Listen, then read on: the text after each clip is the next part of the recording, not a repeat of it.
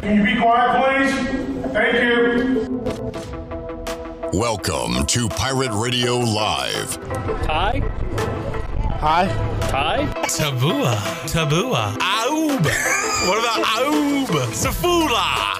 Cool, neat story. Was that supposed to be funny? There's local politics, bud. Don't go over the rules. It'll take forever. Let's just get to the draft. Let's get the pumping. I got a little taco meat on my chest. It's gonna be fun. We in the thick. I mean, everybody gonna be loud. I'm gonna be loud with them. I'm gonna be screaming too. Like, yeah, let's go, let's do this. You ready for this? I am. Now live from the Pirate Radio studios in the heart of the Pirate Nation, here is your host, Clip Brock. All right, how about a free beer Friday and a football Friday for you for the next 3 hours here on Pirate Radio Live on Pirate Radio 92.7 FM in Greenville, 104.1. In Washington, we're on 1250, 930. You can find us online, pr927fm.com, and watch the show on Facebook Live and on YouTube. Make sure you're following all of our social media accounts because we are putting out ECU football practice content each and every day as the Pirates on the practice field. We'll have media availability with Mike Houston coming up on Saturday, so stay tuned for that as we are your preseason fall camp headquarters right here at Pirate Radio. We are live today 3 to 6, and coming up on today's show, we'll talk to my cohort on the U.S. Sailor 5th quarter call-in show, Billy Weaver. He'll join us coming up in just a little bit on the program to talk football and more. No Tony Dunn, CarolinaCatChronicles.com today. He is away, so we will talk to C.W. Sloan. We'll talk some fantasy football, some NFL coming up in hour number 2. The voice of Dowdy Ficklin Stadium, Morgan Ehlers, joins us at 5 o'clock. Mark Greenhelge, Golf Shop Radio Show, joins us in the 5 o'clock hour, and we'll wrap it up with Brian North. So we are wall-to-wall football on today's program. Got Shirley Rhodes here, CJ Schaefer, and Chandler Honeycutt. And we do have something to do here early on in the program. We got to sing happy birthday. I love doing this. Let me welcome in Chandler. Hey, Chandler. What's up, buddy? By the way, today is International Beer Day. Just so you know. Thank you for that. It is, and we're giving away beer on this show. Internationally, you can only win if you're not a United States resident. No, that's not. I just figured I'd throw that in there. No, you actually have to come pick up your prize. So we would like you to be from the States, preferably North Carolina, and preferably close enough to come pick it up. 18-pack of Bud Light bottles on the line today. Bud Light, the sponsor of our Bud Light kickoff party, our Pirate Radio football kickoff party, the Bud Light pregame tailgate. I mean, we are Bud heavy around here. We're giving away Bud Light today on the show. Now, back to the birthday. Yes, sir. It's a special birthday today. Why is it special? Because it's a guy that does a lot for Pirate Radio. What does he do? Does a lot. Such as? Social media content. Yeah. Creating the awesome videos that you see. Maybe like most recently the Field of Dreams promo that we did for the party. He does all of that. People are like, well, who does these are awesome videos, but there's got to be somebody behind the scenes that edits these videos and puts them together. That person is the big dog, Glenn Griffin, whose birthday is today. Now, does he age in human years or dog years? That's a good question. Big dog years. You have to ask him. All right. Well, he is not here, but I tell you what we can do. We can give the greatest gift you can give. I love doing this. No, that's not money. That's not gift cards. That is giving somebody the gift of music, the gift of sound, the gift of vibrations through the ear canals. And it's not like a song from somebody else. It's a song that we're going to sing. We are going to sing it. It's more personal, right? When we sing it, we could have pulled up a YouTube video of somebody singing "Happy Birthday," sure, or maybe Stevie Wonder's. We could have half-assed this "Happy thing, Birthday," mailed it in. No, we want to personally wish you a happy birthday through song. All right, everybody ready? I guess. All right, here we go. From the top.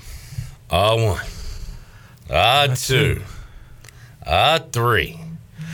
Happy birthday to you.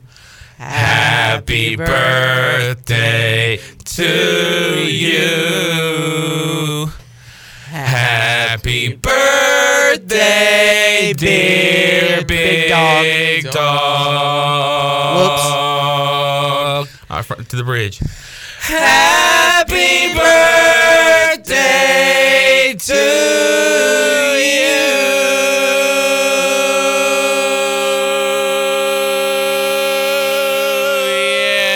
Yeah. You guys went crazy. Happy birthday. We went. I mean, we are. Did we go dummy? We went absolutely dummy. I mean, do you know who we are? Us two? Could I be informed? Could you let me know? Yeah. What is our title? Enlighten me. Oh, our duo? Yes. We are the weapons of mass destruction. I'm glad you remembered. How could you forget that name of our duo, our singing band? All right, are we on Facebook Live and YouTube? Cannot find us on Facebook. And then also on YouTube, it is saying that it is an upcoming event. All right, so that would be a big fat no. No. So let's try to get us up there. Yeah, I'm getting it now. Get it, boy. Get it, son. Let's get it. All right, we'll get to our first guest on the program here in mere moments. We're going to talk to Jared Plummer, better known on social media as Pack the Jungle, because there is a GoFundMe for the injured ECU commit Parker Byrd, who suffered a boating accident. And man, it is getting updates from his mother each and every day, and he is going through, and that family's going through quite a bit right now. So some financial help to ease the pressure going on there would be helpful. And Jared and the Pirate Nation have certainly stepped up here, and we welcome on Jared Plummer to the program. Jared, how you doing, man? I'm doing great, brother. Hope you guys are. We are. By the way, we still have your megaphones hostage, so you can come pick those up at any time. What's funny you said that. I was going to send a message out and say, hey, fellas, at some point in time, I'm going to get it back, right? Yeah, we feel kind of bad. Like, we went 1 week without shooting the promo, and we were like, we need to get this thing done because Jared's going to want his megaphones back soon. Well, it's not even me as much as it's Bennett. I mean, yeah. The 3-year-old's the one that I have to explain, why his megaphone's missing. Whatever. I mean, honestly, but he likes Mr. Chandler, so, I think we're good. Oh, good. Well, that's a good thing. Good to hear. Good to hear. All right, Jared, baseball season's so special. The Jungle family, the Pirate family, you've got the team itself, Cliff Godwin. It's all kind of one big unit together. And, I mean, no better example of that as to what's happening right now with Parker Byrd, who suffered that accident. And a GoFundMe has been set up, and you have been kind of spearheading this thing and giving updates on it. So let's talk about the initial goal, Jared, and where you are today with that. Well, frankly, what kind of happened, it's interesting about his story is that, nobody, I can guarantee hardly anybody knows or has physically met this kid. He just reported to campus, June 23rd. So he's an incoming freshman. Nobody in Pirate Nation, unless they happen to live there locally around where he's from, Scotland County, knows who this kid is. But he actually followed the Jungle back when he first started. He committed back 4 years ago, and so I've actually known him and kind of kept up with him through the years.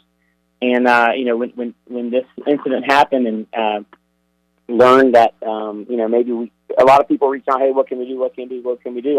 I set up this GoFundMe account, and I figured, what the heck, let's just kind of see what we can get. I started with the $5,000 goal. It was certainly not all that ambitious, but I figured let's just kind of see if we can get any kind of traction. And I've intentionally done kind of smaller goals to kind of hopefully get a little excitement. And it's been, oh man, actually I was just looking it up. We're only a couple $100 away from $40,000 American dollars. Yeah, isn't that insane? $260 away, I believe, from $40,000. Yeah. How insane is that, right? How cool. Look, and it goes back to the whole, look, nobody knows. I mean, when I say this, I don't mean that with no disrespect to Parker, but, we don't know this kid. This isn't like a starting player who's been on TV and all this stuff, regional, super regionals that ECU's used to doing. This is a kid that nobody really knows. But the fact of the matter is, and look, and I had a chance, actually probably about 2 hours ago, I ran by and actually met his father for the first time. He and I had been DMing back and forth over the last few weeks. But I had a chance to meet him, and what was really cool about it is this kid is a pirate, man. And I could choke up right now after talking to his dad, but he only wanted to play for ECU. When he was in high school, he had met Coach Palumbo, met Coach Godwin, and in between, showcase games and tournaments and stuff, he'd wear ECU gear. Got to the point where his coaches were like, "Hey, Parker, you may want to wear some neutral stuff. There's other coaches that are going to be wanting to recruit you." He's like, "Yeah, but I just want to play at ECU." But, I mean, how cool is that? That a kid who literally bled purple and gold before he was 4 years away from being able to wear the purple and gold. Yeah.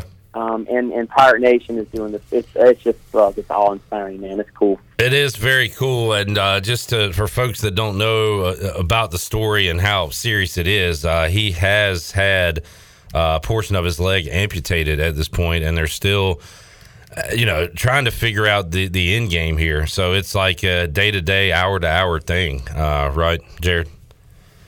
Yeah, that's right. So I mean, it was to the point where his father was telling me that so a normal blood pressure is 120/80.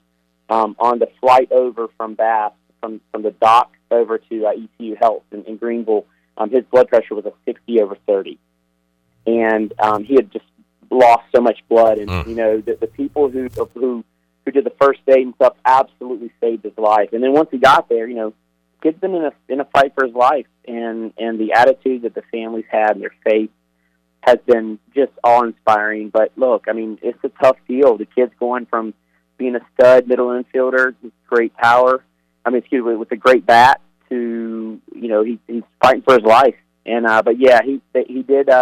They made the decision, I guess it was yesterday, to go ahead that they needed to amputate. They were hoping to do around mid calf or around mid shin. They could have a little more function, but they didn't have enough of a blood supply in the muscle surrounding it. So they did go ahead and do a slightly higher, but still below the knee, which is pretty significant from a functionality standpoint going forward. But I just talked to the father like a couple hours ago, and he's in shockingly great spirits, especially after hearing that it seems like from the surgery that they did today, knock on wood, they feel like that they can stop right where they are. They're going to have a follow-up surgery on Monday morning to finish closing up the wound around where they had the amputation. And then we'll just go from there. But look, the guy's been fighting a roller coaster, so we got to keep the prayers up and keep the donations coming. Jared Plummer joining us, Pack the Jungle at ECU Jungle on Twitter. Just another example of the Pirate Nation coming through. Great people out there. And if you want more information, want to donate, Jared's got all the information on his social media account there, a link to the GoFundMe. Also looks like there's a Venmo account opened up as well, Jared. You got it. Yeah, I've got a little ECU Venmo account, ECU Jungle Venmo account for some people. They just don't do GoPro, the GoFundMe, and that's actually a little. You don't have to pay the extra fee associated with the GoFundMe. But look, whatever. Look, and frankly, if they really want to, they can DM me. If they live in town, they just want to do a check, I'll come by and pick it up. Jared, great stuff, man.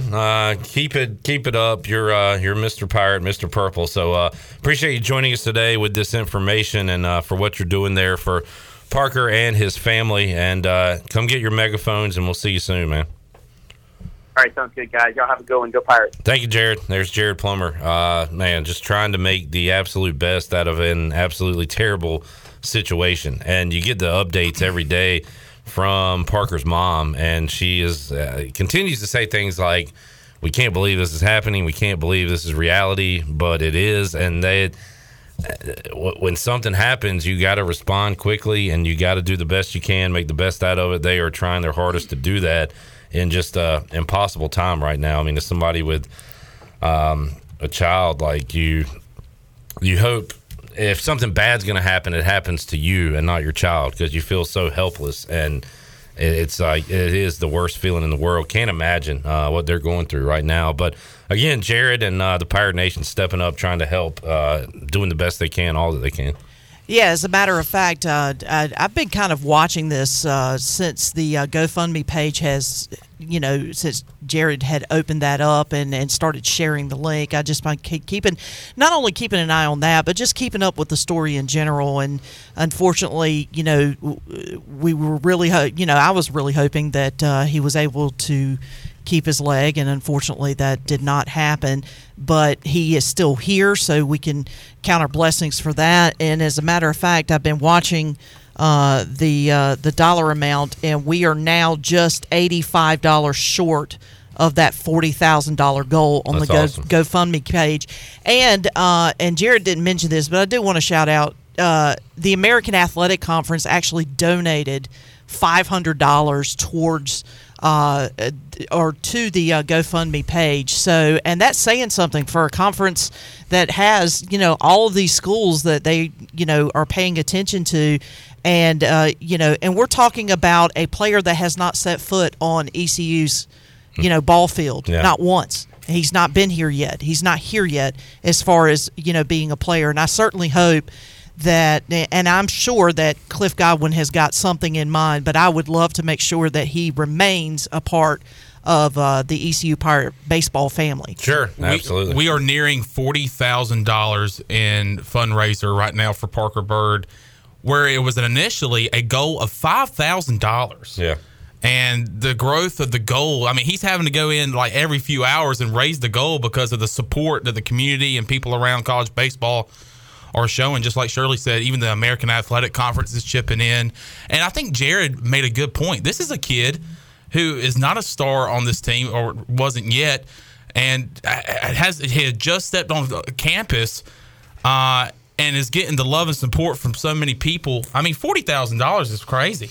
I mean, that's a lot of money. That's a lot of money. I mean, for anybody. I mean, and you got to keep in mind, too, this is a long path to recovery for Parker because, there's a lot of things that you have to do. There's just a lot of things that you got to do just to, make that full recovery, not only from a physical standpoint, but a mental standpoint as well. So, we are hoping for the very, very best, and hopefully this will, this next surgery that's going to go in and kind of close up the wound, hopefully that'll be the last one he has to have.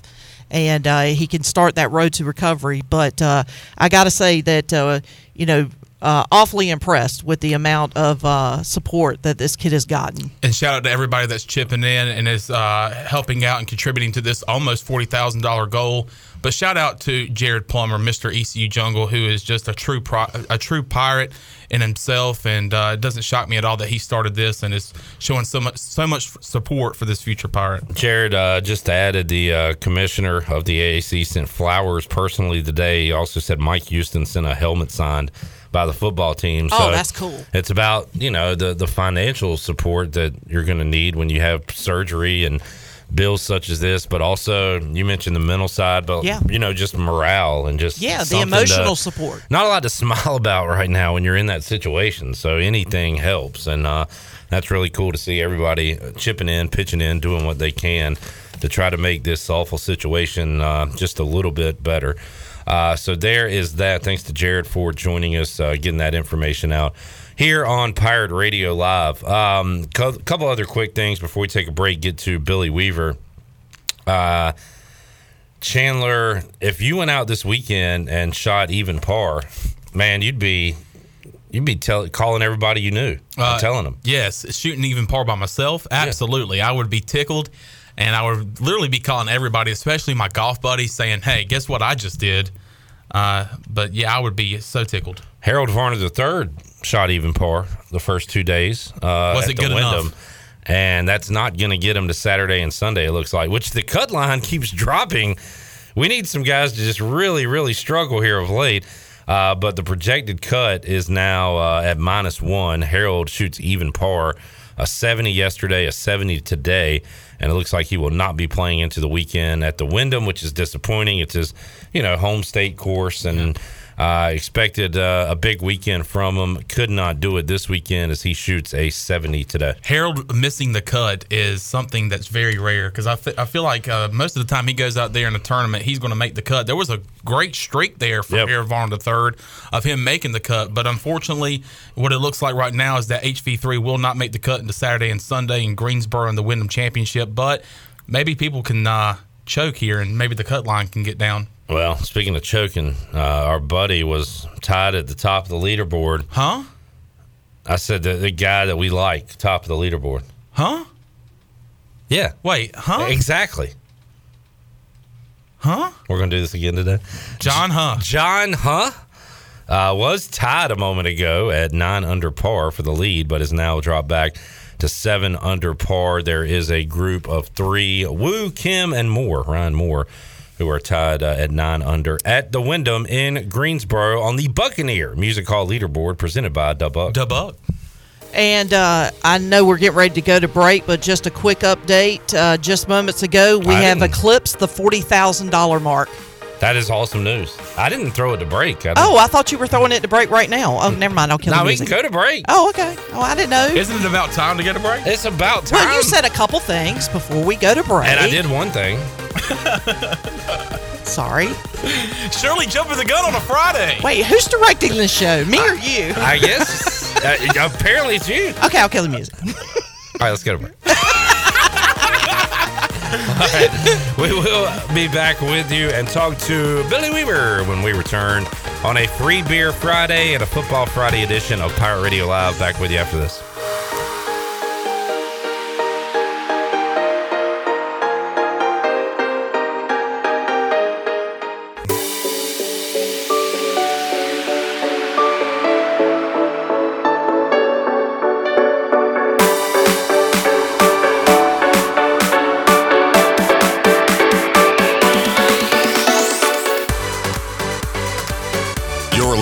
To Hour 1 of Pirate Radio Live. Do you need custom t-shirts, apparel, or promotional items for your business, organization, or event? Keep it local. Print it local with University Sportswear. Contact them today at universitysportswearenc.com. Now, back to the show. Welcome back. Vacation spots are right here in our very own backyard.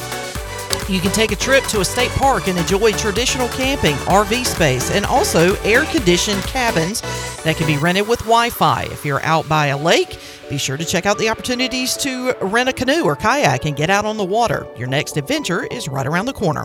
For more information, please visit ncstateparks.gov. Now let's head back into PRL. Here's Clip. All right, welcome back into Pirate Radio Live here on a Friday. We are talking NFL, fantasy football coming up. I'm in the slow draft. Just drafted Isaiah Spiller before I came to work today. Chandler, do you have any idea who that is? Is he related to Clemson running back C.J. Spiller? I don't know. I don't believe so. I don't know anything about this guy other than he is a rookie. You know, I have trouble spelling Isaiah, as you just saw there. He is a rookie for the Los Angeles Chargers. Texas A&M. I do remember him now. So took a shot at the rook earlier today. We'll talk fantasy football, NFL coming up, hour 2 of today's show. Right now, we will head out to the Pirate Radio Live line and talk to my cohort on the U.S. Sailor 5th Quarter Call-In Show, Billy Weaver, joining us on the Pirate Radio Live line. Weave, how you doing today, man? Doing great, man. Hot like everybody else, but great and ready for football, man. Yeah, and had a little on last night as the Hall of Fame game, Raiders over the Jaguars last night. I watched the first half. I actually watched all of the, I guess, lightning delay that went on just because I wanted some football content. So you had the new NBC crew with Mike Tirico, with Al Michaels gone, Tirico and Chris Collinsworth.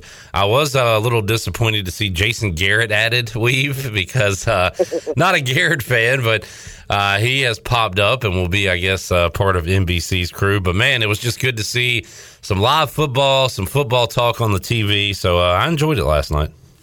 Yeah, and I think I saw something where actually starting this week, we will not have a week without football starting this week with that game until mid-February.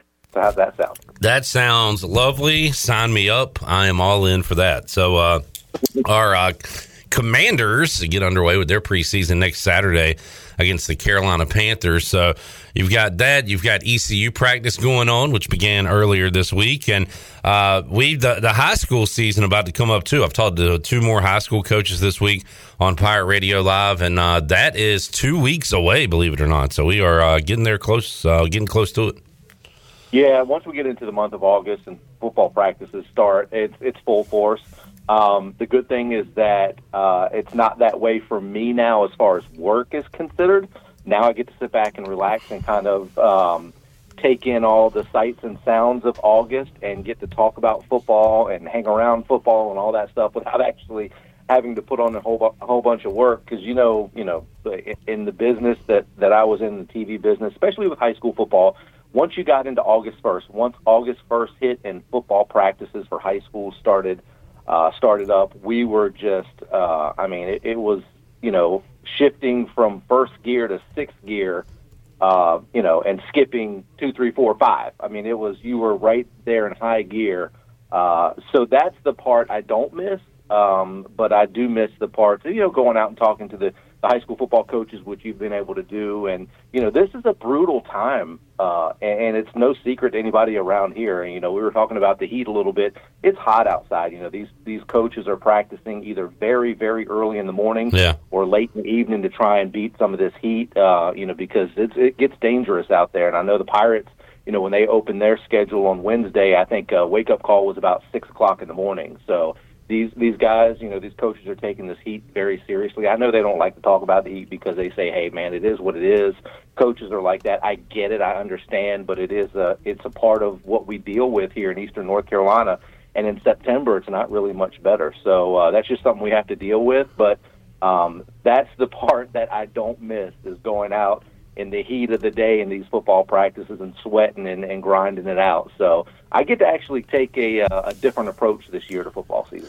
And we know we'll see some longer games early in the year because there are a lot of stoppages due to cramping those first 2 weeks of the high school season. I've been able to call some games for Conley, before the ECU season starts, and man, there's at least like 4 to 5, 6 stoppages that week one just from cramping up. And coaches are in the players' ear, hydrate, and some guys do everything they can, but it still happens there early in the season. Yeah, and you know what? The high schools, North Carolina State High School Athletic Association, along with high school associations across the country, have done a good job about also implementing timeouts that are not official timeouts, that aren't, timeouts that are taken by the team and cost, each team one of their very valuable timeouts. But they have timeouts built into the early part of the season for water breaks, and just for that, and not just the players. I mean, I've been out to high school games before in the past where you've seen referees and umpires out there, really struggling. And you got to remember, some of these guys are up there in age and have been doing this a long time. Those guys need to be hydrated as well. So, like I said, the North Carolina State High School Athletic Association has done a great job with that, and it's kind of the new normal now in football. Billy Weaver joining us. Weave will be right here to my left in less than a month on the U.S. Sailor Fifth Quarter Call-In Show on what's undoubtedly going to be a hot show, Weave, one way or the other. If East Carolina wins it, we're going to be partying. People are going to be calling in, talking about how they're going to go undefeated and be the best team in the country. If they lose it, we might get some calls on the very opposite end of that spectrum. But I know one thing: it's going to be a hot show coming up on September 3rd in the afternoon, following East Carolina and NC State. And man, I'm fired up for it. Yeah, there's going to be no in between, none. It's either ECU fans are going to be so pumped up they can't stand it, or they're going to be just out of their minds, for lack of better words, I guess, pissed off. Yeah. That's what that rival does, and that's what a good rivalry does. There's no moral victories. If East Carolina were to go in, obviously East Carolina is the underdog in this game going into the season. But if East Carolina was to lose that game and say lose by a field goal, ECU fans are going to take no moral victories in that. There's not going to be a whole lot of, we played well, we came up on the short end of the stick. No, that's not going to happen. No, it's win or nothing. And I like that. I like that a lot. So it's that first game, yeah, exactly. And I tell you what, if NC State, or I should say, if ECU wins that game, I predict that Troy Dreyfus will have already picked out a new Heisman Trophy winner from East Carolina.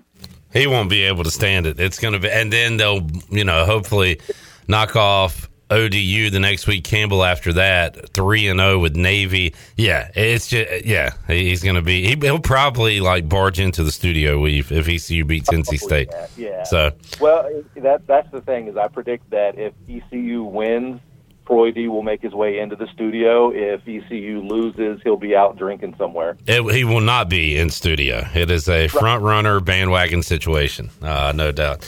But we'll be with you after every game this year on the fifth quarter. Glad to have Billy Weaver back with us for another year. Had a lot of fun with Weave last year. Kind of a bit of a changing of the guard, Weave, when it came to just kind of temperament and mood on that show. It had been so down during the Mo years, and you have those blowouts. And when, fans are interested if a game is close or the Pirates win or something unexpected happens. But when you would just expect a blowout every week and East Carolina was getting killed, there really wasn't much to say on a call-in show. There wasn't much for me to say, but when you start winning, when you have those close nail-biters and they go either way, there's a lot to talk about from games like that. And man, how many close ones did we have last year? Some went the Pirates' way, others didn't. But it was fun to be in games at the end, win some of those games, have a winning season, and now that's the expectation this year, right? Anything less than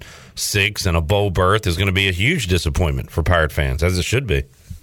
Oh, absolutely. I don't think there's any question about that. We'd mentioned that earlier before, that's the expectation. That's the goal. That's the bar that's already been set from last season. They went to a bowl game. Of course, didn't get to play in one last year, but now that sets the bar, because what you expect is marked improvement every year, and the easiest way to show improvement is in the win column.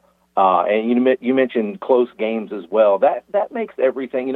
Coaches always say winning cures everything, and it really does. I mean, it cures the attitude of the players, it cures the attitude of the fans, the coaches, and everything. It makes our post-game shows so much better. Last year was a real big shot in the arm for the ECU Pirates and the Pirate Nation as a community to be able to rally around a team and say, okay, we're finally headed in the right direction. So I think that's good. And, getting back to this season, getting over that hump at the beginning of the year with NC State, and then you're looking at Old Dominion and Campbell. I mean, you get started out with a win against a very good NC State team, and man, that could just really set the tone for the rest of the year. So, and I didn't know if you have seen this. I thought this was interesting earlier this week. I had heard where Campbell has made a move from the Big South to the CAA.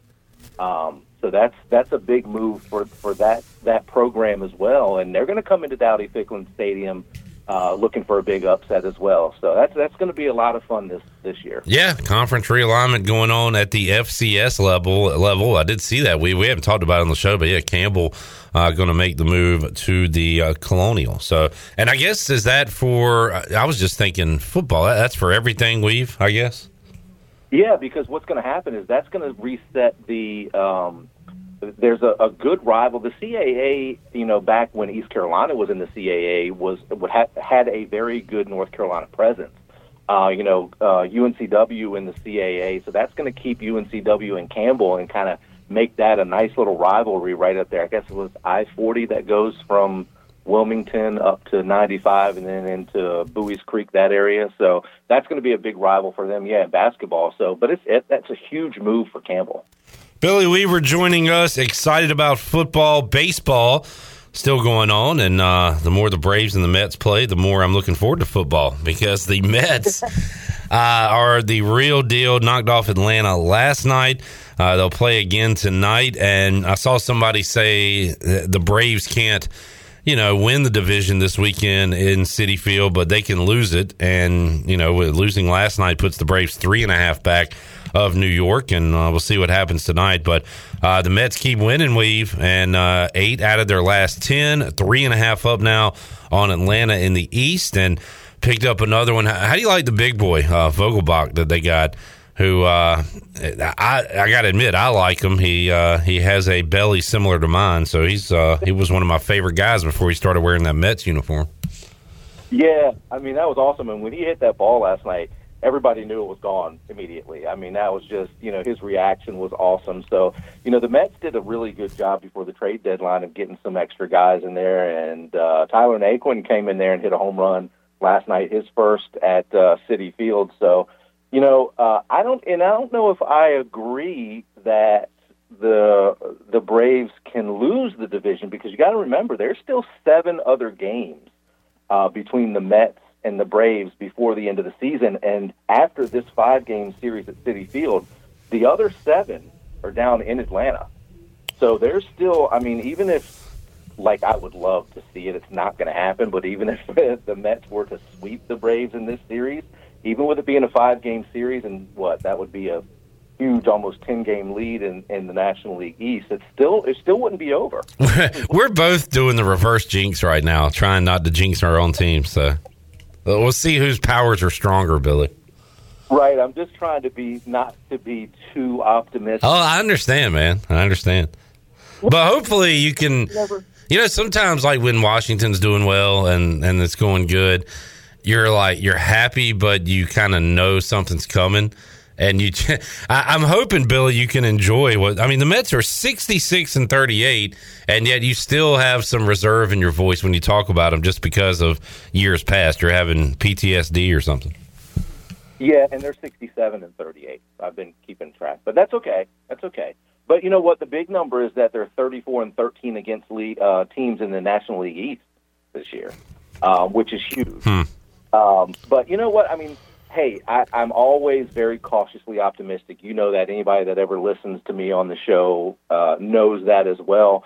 And I thought back when they had the 10-game lead in early June, I think it was, and by towards the end of July, it was down to a half a game. I thought, okay, here's the collapse. And I think everybody else did, but the Mets didn't collapse. They flexed their muscles. They got some pitching back. DeGrom is back. Of course, that's going to be a tough out for Atlanta during this series because they're going to have to face Scherzer and DeGrom in this series as well after already getting behind one, in the first game of the series. So it's going to be tough. And of course, with the Mets, the new acquisitions and like you said, I mean, Vogelback, man, he's just awesome. He's fun to watch because, like you said, he's got that big old belly on him. And there's some meat in that lineup now. You look at Pete Alonso, he's not the smallest guy in the world either. So the Mets have really put together a good team as far as pitching. They've got really solid guys at the plate and solid guys on defense. So, I mean, there's a lot of people that are picking the Mets to get into the playoffs, and that's all I want. I just want to see them make the playoffs and maybe make a good run in the postseason. And, I'm not, there's no delusions of grandeur here with me and saying, okay, they're going to the World Series. I'm not ready to go there yet. But I just want to get through the National League East right now. Yeah, it could be a big fall for Weave and his sports teams. We'll have football, we'll have Mets playoffs perhaps, and some NASCAR playoffs as well. Weave will wrap it up with that Cup Series in Michigan this weekend, and down the stretch they come. Michigan, Richmond, Watkins Glen, and then a Saturday night race at Daytona, August 27th, and then it's playoff time in early September, first Sunday in September. So we're getting down the stretch here of the NASCAR season. It quickly approaches, right? Yeah, it always does this time of year. And, you get into a situation with NASCAR, of course, where it's always this time of year is when you're supposed to be as excited as you've ever been for NASCAR and get into the playoffs, the best time of the year. But then, of course, here comes football. And then everybody says, oh, well, so maybe I'm not that interested in NASCAR right now. But it is fun. I mean, the guys have put on some shows. This weekend at Michigan is going to be a whole lot of fun. It's a very fast track.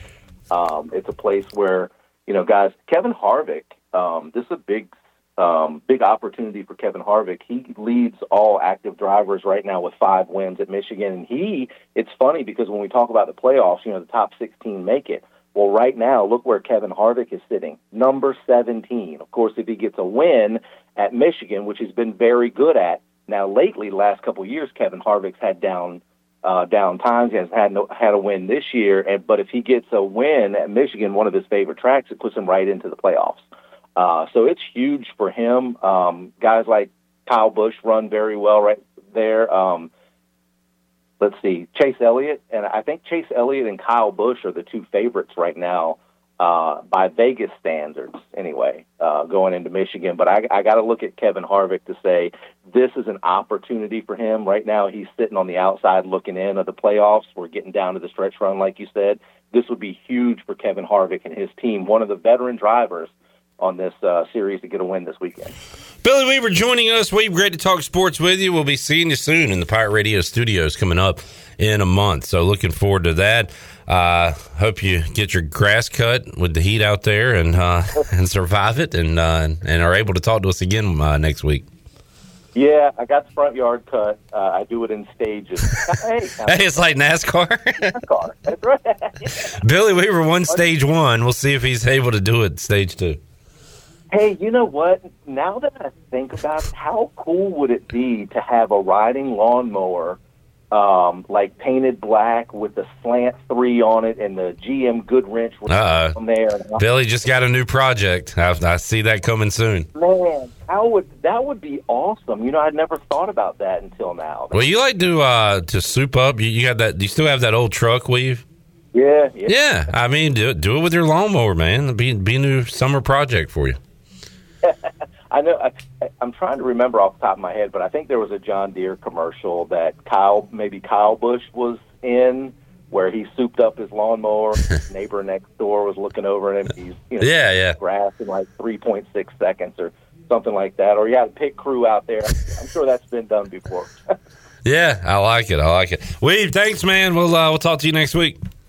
All right, we'll see you. Billy Weaver joining us on a Friday edition of Pirate Radio Live. We'll take a timeout, come back, wrap up hour number 1, talking NFL fantasy football hour 2 of today's show. More to go. Pirate Radio Live on a Free Beer Friday. We're back with you after this.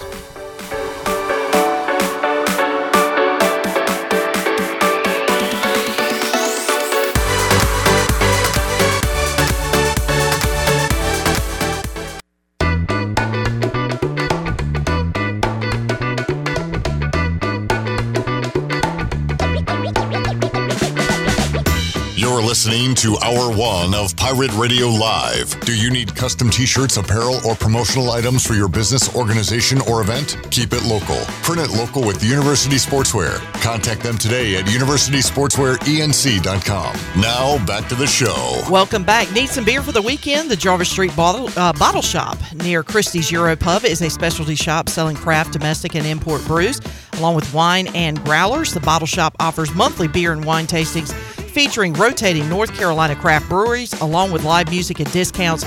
Stop by Tuesday through Sunday or check out the Jarvis Street Bottle Shop on Instagram, Twitter, and Facebook. And as we head back into PRL clip, CJ just brought this up to me, and since we're getting ready to talk about the NFL, figured I'd bring this up to you. And I promise you that we double-check this to make sure that this was legitimate, and it is. Cleveland, Ohio will play host to the National Massage Therapists Convention later this month. Interesting note, but what makes that note newsworthy? Who's the quarterback for the Cleveland Browns? This is a subtle thing we're supposed to do here. Oh. So we just subtle announce that and move along? Yeah. Yes. Massage on that, listeners. Can't make that up. Did that make sense? I don't know. I mean, it works. Massage on that. I've never heard that phrase. Well, I was going to say think on that, but yeah. Rub your temple on that. I saw a similar story today. You did? Where these two things should not go together. Like massage therapy conventions. Is that what it is? Yes. Yes. And Deshaun Watson probably shouldn't go together. Washington, the Washington Commanders are having a cruise. So you see these things where like the WWE or somebody will have a cruise, or like New Kids on the Block is having a cruise. There you go. Like everybody has a cruise and the fans get together. It's a By thing. the way, CW Sloan's going to talk to us next hour. He's sitting here. Hey, CW. Hey, what's going on? It was just weird that you were sitting in the corner and we were ignoring you. It's like some random person is just sitting over there. Hey, there's a guy in There's here. a guy in here. Let me make sure, because I didn't read the article, but somebody, it might have been a joke, now that I think about it. Is this the official Commanders website, though? Including Doug Williams, Dexter Manley. This is official. Gary Clark, Joe Theismann, Jordan Reed, Santana Moss. I want to go on a cruise with Santana Moss. That would be fun. But I saw And now let me go back and see who said this to make sure it's not a joke. This is Brian Floyd. I don't know who he is, but he says that one of the guests, and I guess it's true. You know what? I'm going to believe this to be true, just for the sake of this. Everything you read on the internet is true. Sure. The guy is verified. Sure. It's got to be true, right? It doesn't matter. So they're doing a cruise with Joe Theismann, Doug Williams, Santana Moss, a bunch of people. Another former Washington great on that cruise is Fred Smoot, who was part of the Minnesota sex cruise. Yes. Back in the my. day. Who really knows how to have a good time on a cruise. Oh, boy. So, Well, I mean, there's only so many things you can do on a cruise. let's name a couple, Shirley. What do you got? What's number one on the power rankings? Well, obviously, you can partake in adult beverages. You can booze on a cruise. What else? You can hang out by the pool, Okay. which is very small. What's number three? You can gamble. I did way too much of that on the cruise I went on. Yeah, there was this one machine, claw machine, that I I got did roulette addicted too to. many times on my cruise. You can occasionally play some trivia, and sometimes you have comedians that are on the boat.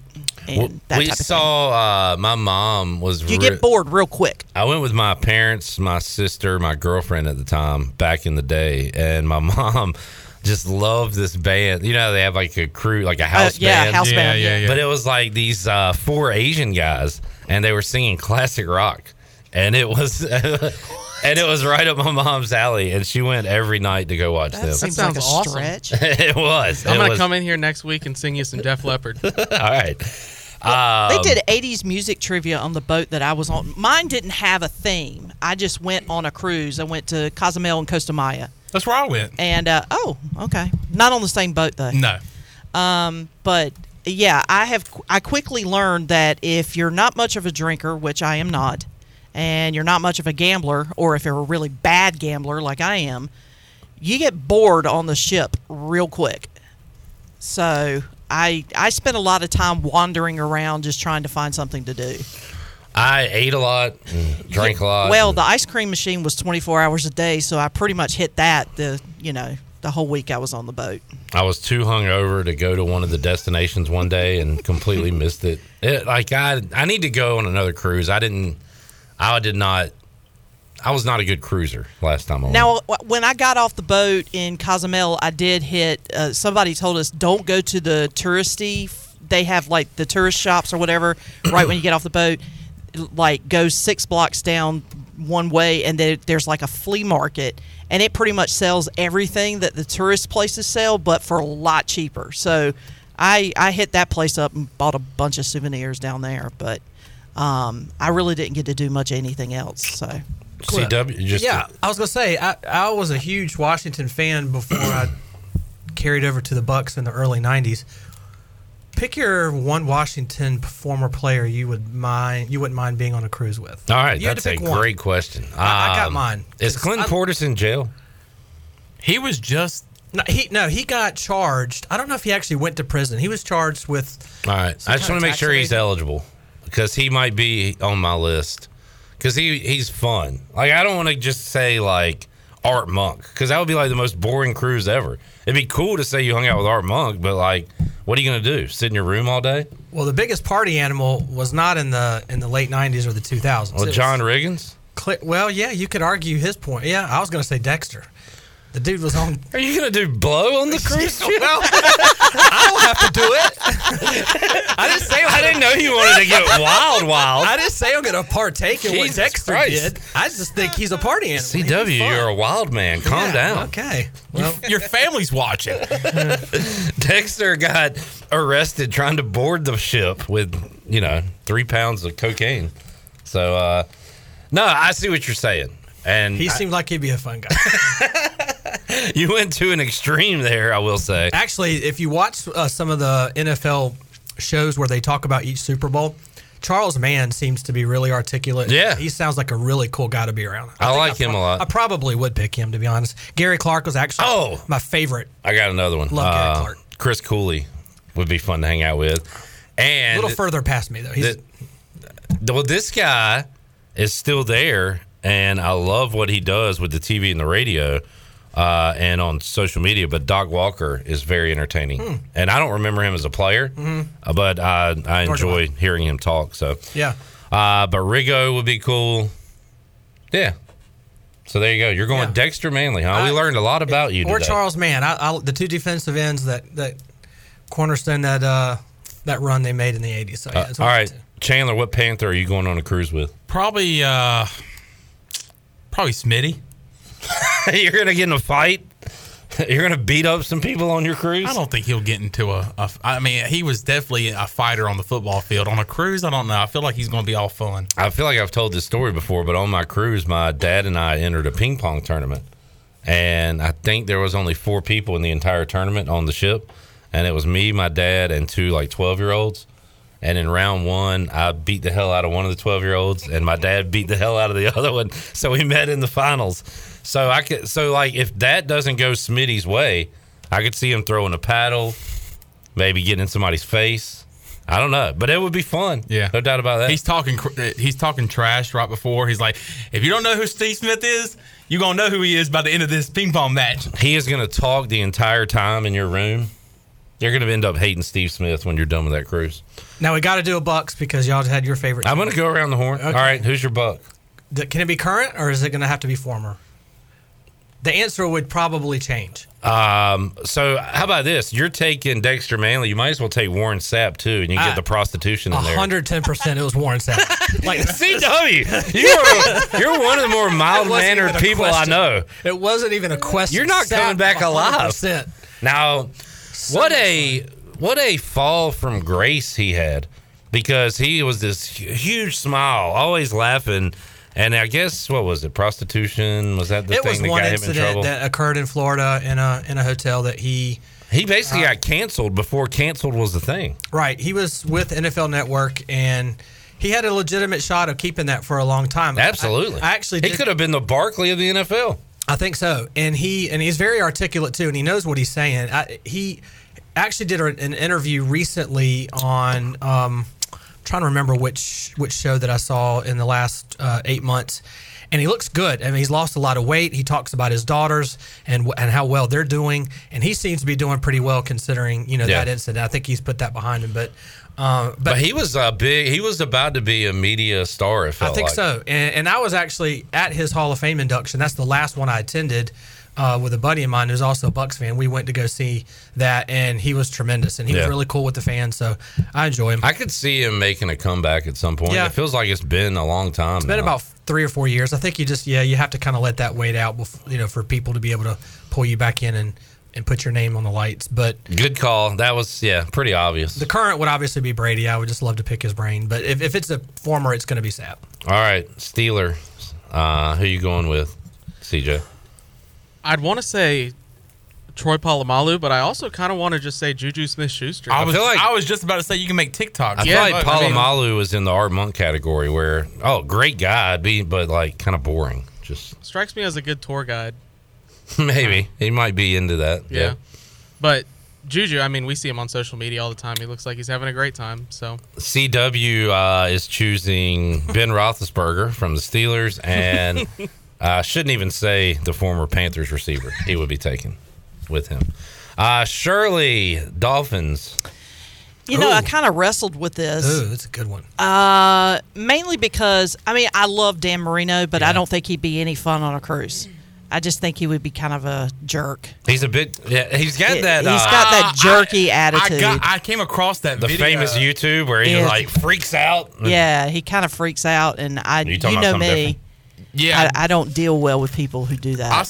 I saw a video the other day where he was doing like some kind of commercial where you get a chance to win, be his backup for the day at practice and this and that, and he gets done, and the guy that's directing the video says, "Yeah, let's do that again." He said, "You kind of flub." He said, "I didn't flub.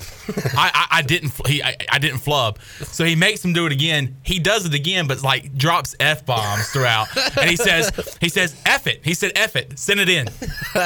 Well, there's another video where he's doing like a NFL roundtable thing. Is he still on? No, on CBS? Yeah. No. Okay. He's not on there anymore. But it was something like that, and he flubbed a word and was started cursing and like slamming pins and they were flying. Like he's got a temper. So. Yeah, and Shirley, so I don't do well with that. Shirley, I don't know how you can't look at Ricky Williams. Well, I guess Well, when you're first of doing all- cocaine, you need something to bring you down. Cocaine, prostitutes, and weed. Okay, so that might be your CW kind of has cruise. got a party going on. I mean, especially if you're going to Jamaica. Ricky Williams is look how giddy he is. He's so giddy. I never knew this side of you. No, I'd probably I go want with. to go on a cruise with CW Sloan. I don't know. I think Jason Taylor would be a cool guy to hang out with. Good call. I like that one too. Yeah, I mean, I think Zach Thomas might be a tad boring. I Yeah. think Jason might be a little bit more entertaining, just kind of fun to Jason kind of Taylor hang. would not be a good wingman because he is a very attractive fella. From Yeah. I'm thinking about not a my good, perspective. not a good wingman, but Who's the ugliest Washington player of all time? I don't know. I have that on my list. Jason Taylor, good call. Seems like a good dude too. Is he? He's a Hall of Famer, isn't he? yeah, A couple years ago. Yep. him in. Is Zach in there too? No, Or that's Zach's like not the in there. big. That he's one of the people talked about quite a bit. But they're related because I believe, or at one time they may be. I don't know if they still are or not. I think Jason married Zach's sister or something like that. So they're I didn't know like that. in-laws. Okay, cool. All right, maybe you'll get the family deal. Get them all in there. Is that Flavor Flav? Yep, that's Flavor Flav. We are watching. The hype man. I mean, Chandler. It's The Ocho. elderly got some African American stick gentleman with a legs. clock around his neck. Did you think somebody was like, It's just so random. Well, it is the Ocho. Well, it is the Ocho. That is true. what's more random, seeing Flavor Flav there or seeing Jay Cutler in a cornhole tournament on ESPN2? I mean, this is about as random as you can get. You know what I was watching earlier on the Ocho? The 2022 Breaking Championships, which is the break dancing from back in the 80s, and it was fun to watch. I really enjoyed that. All right, let's get a break in. We'll come back. Marty Smith firing up the crowd as we watch the Cornhole Championships. We'll talk NFL, fantasy football, and more. Hour 2, Pirate Radio Live. Back with you after this.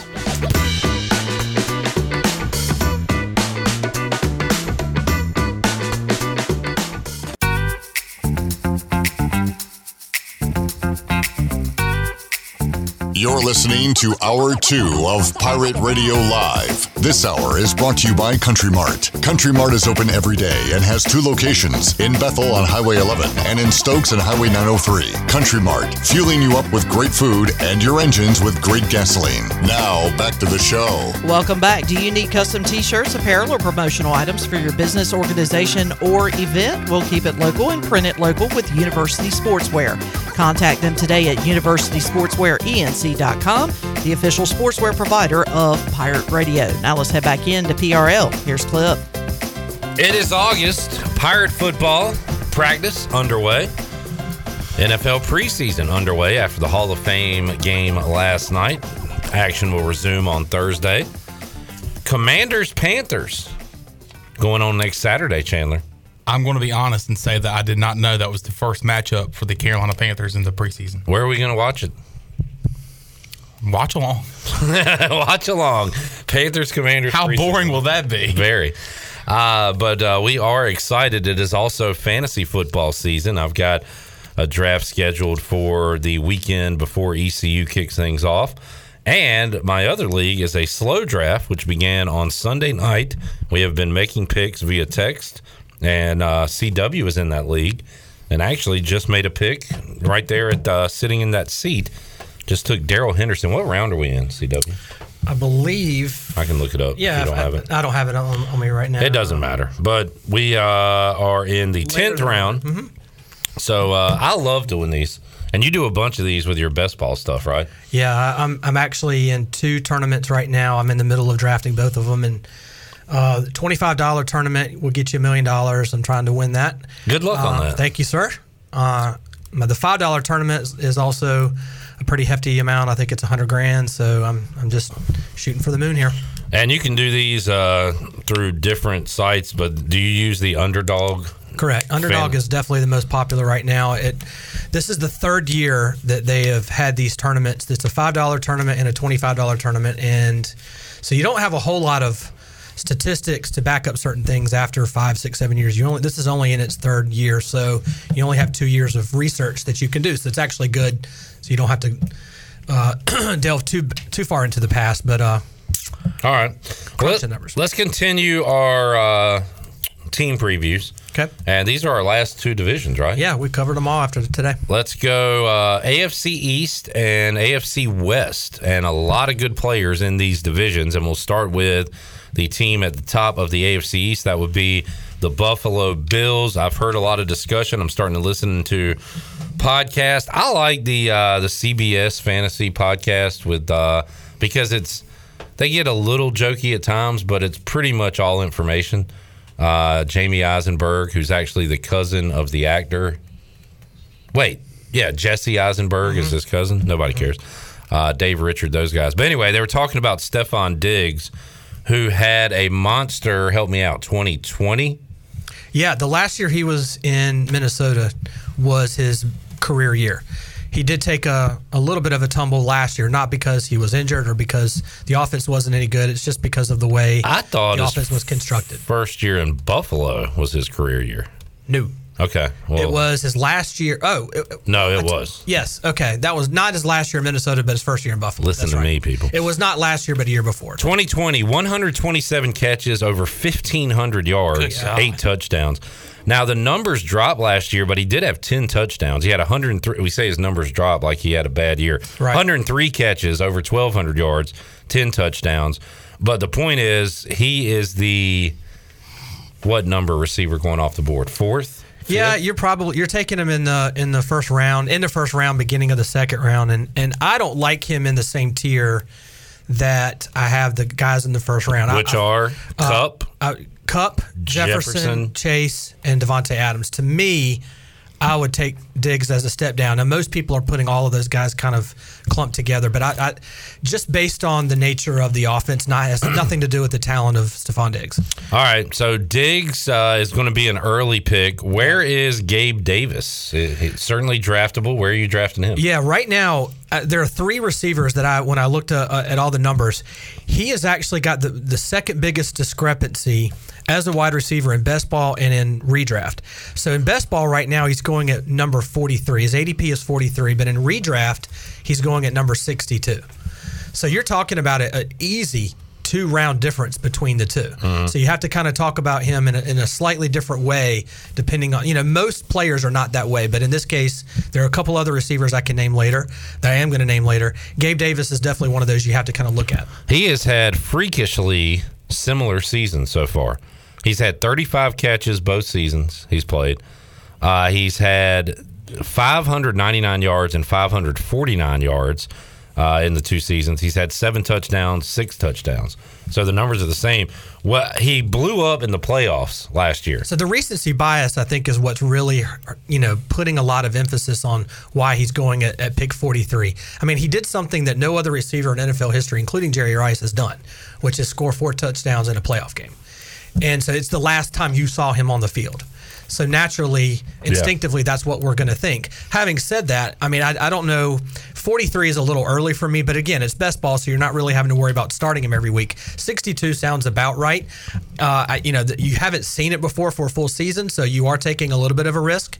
But you are talking about the top 3 offense in the league. So if you're going to take a risk, it's for someone on a roster like that. They have former Buck O.J. Howard. I was not aware of that.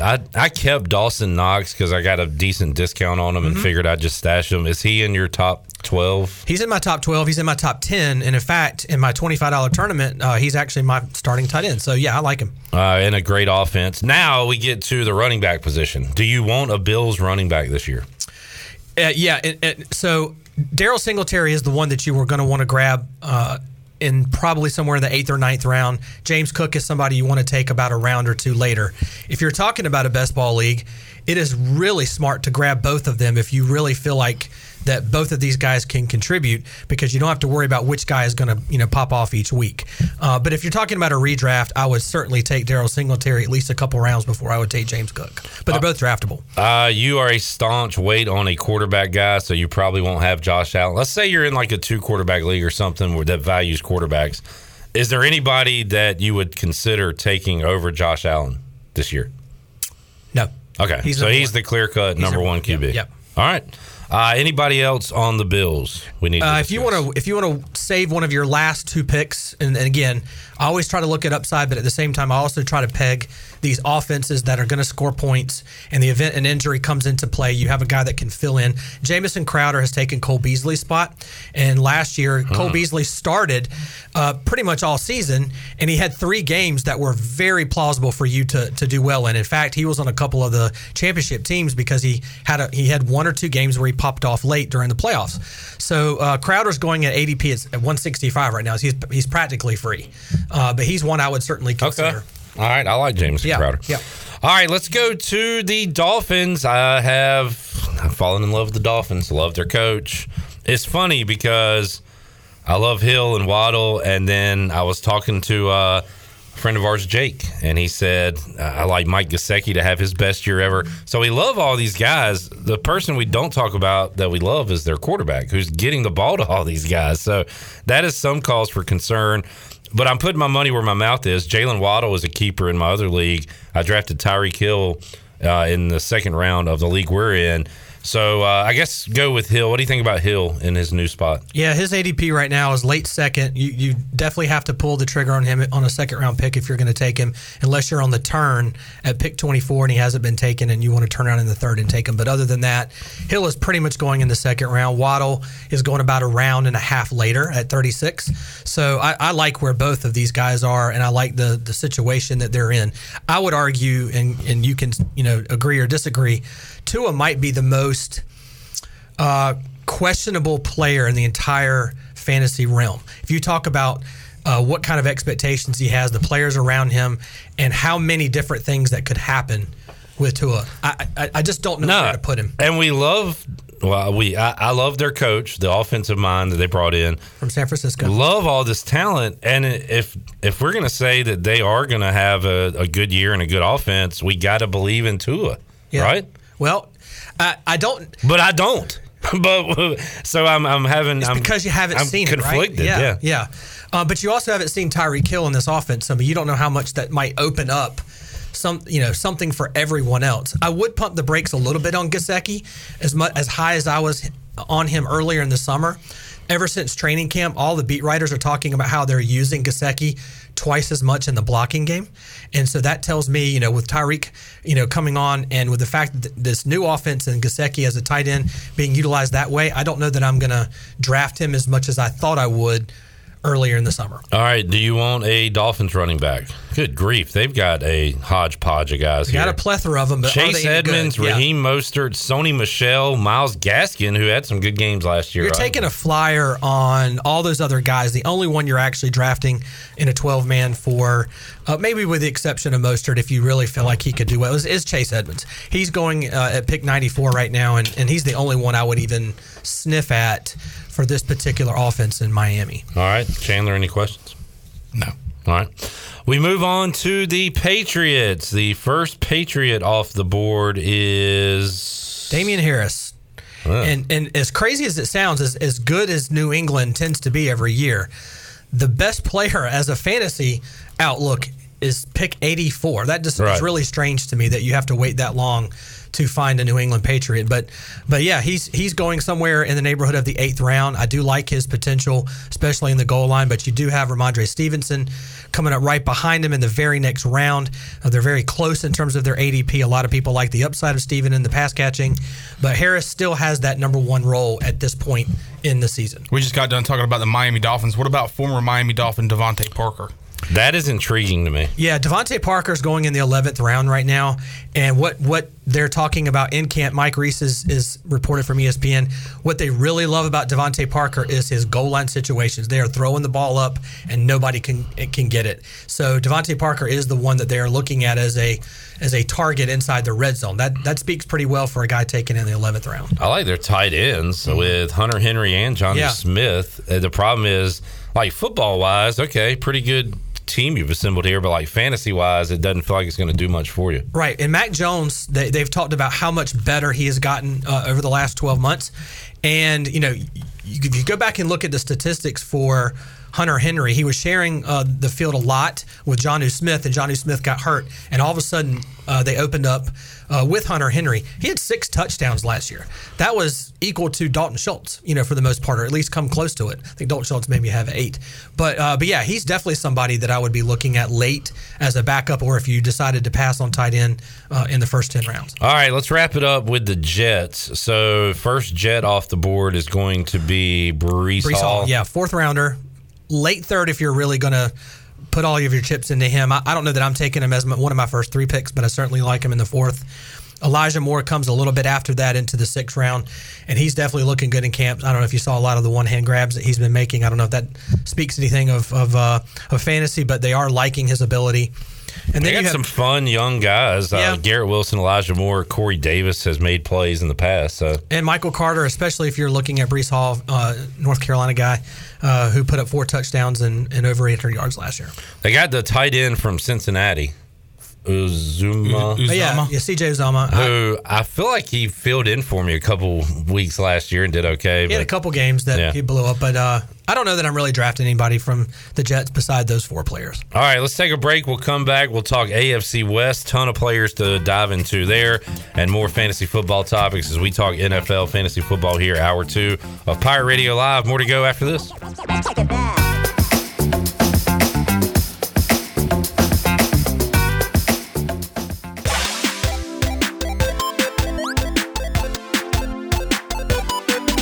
You're listening to Hour 2 of Pirate Radio Live. This hour is brought to you by Country Mart. Country Mart is open every day and has 2 locations, in Bethel on Highway 11 and in Stokes on Highway 903. Country Mart, fueling you up with great food and your engines with great gasoline. Now, back to the show. Welcome back. The Sidebar in Uptown Greenville is open and ready to serve you. The Tex-Mex Fusion Restaurant offers dinner and Sunday brunch from 10:30 to 2:30. Located right next door to the Dickinson Avenue Public House, the Sidebar has indoor dining and patio seating for everyone to enjoy. For the latest on reservations, menu items, and more, follow the Sidebar on Facebook or on Instagram at sidebar.greenville.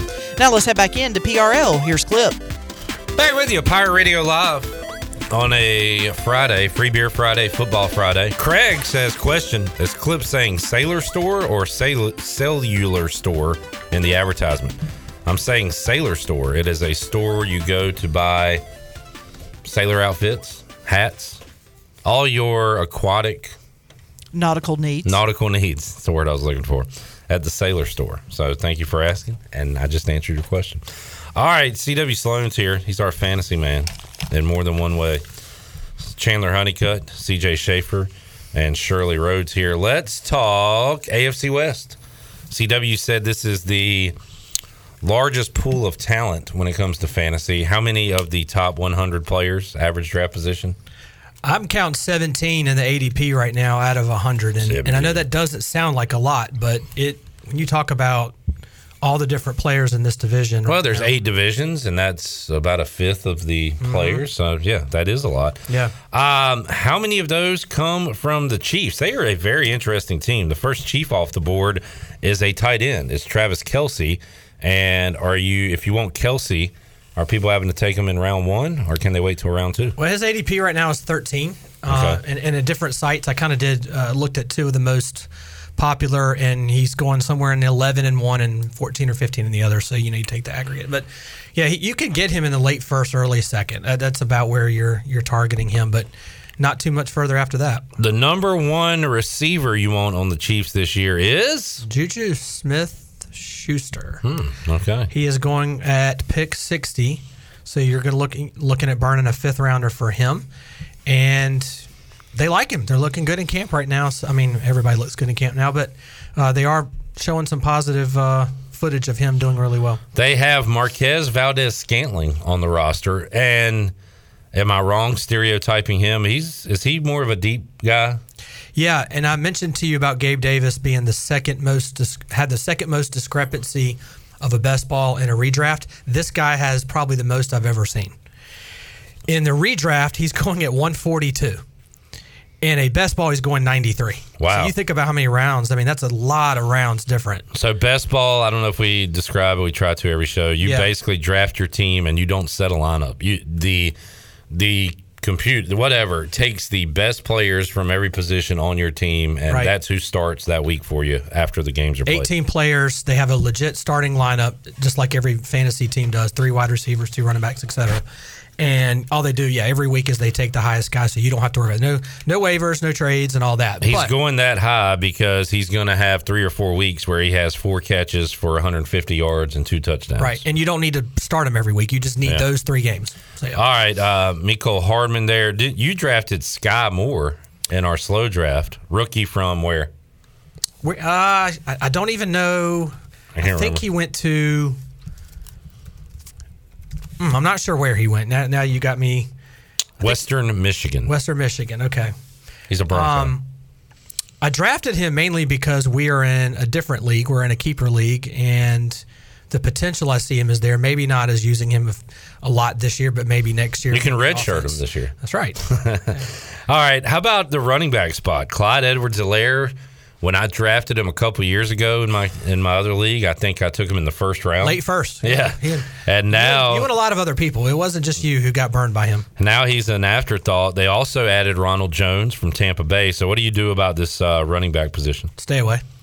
Okay. He's going at pick 84 right now. Ronald Jones is somewhere in the neighborhood of 120, 124. Okay. So if you ask me who I would rather have at their ADP, I'd actually rather have Ronald Jones late. Yeah. Just because I don't have a whole lot of faith in CEH.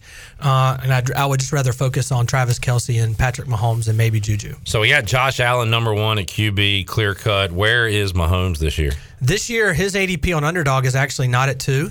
He is somewhere in that neighborhood of 3 and 4.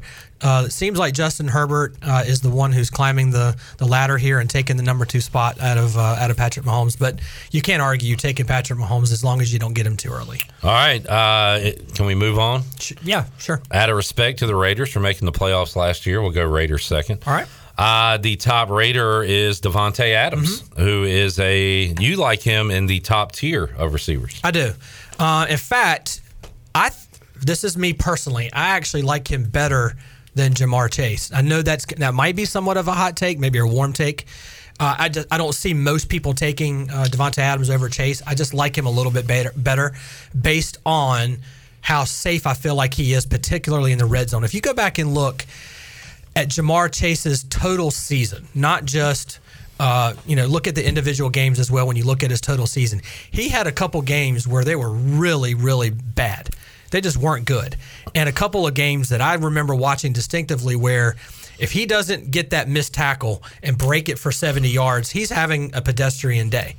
And it just seems like Adams, I feel like, can do the same thing as Jamar Chase, but on a more consistent level. Now, obviously, he's moving teams and he's changing quarterbacks, but I don't feel like Derek Carr is, in the bottom half of the league. So for me, I always talk about safety in the first round. I feel like he's a safer pick in 2022. And they talked a lot on the broadcast last night about his connection with Carr, his old college, right. And so it sounds like that he is going to get a ton of targets this year. Chandler, how many catches do you think Hunter Renfrow had last year? I'm going to go probably let's go 110.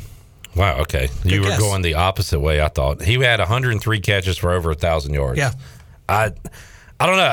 I guess if I asked the common fan, they probably wouldn't have thought that Hunter Renfrow had those kinds of numbers.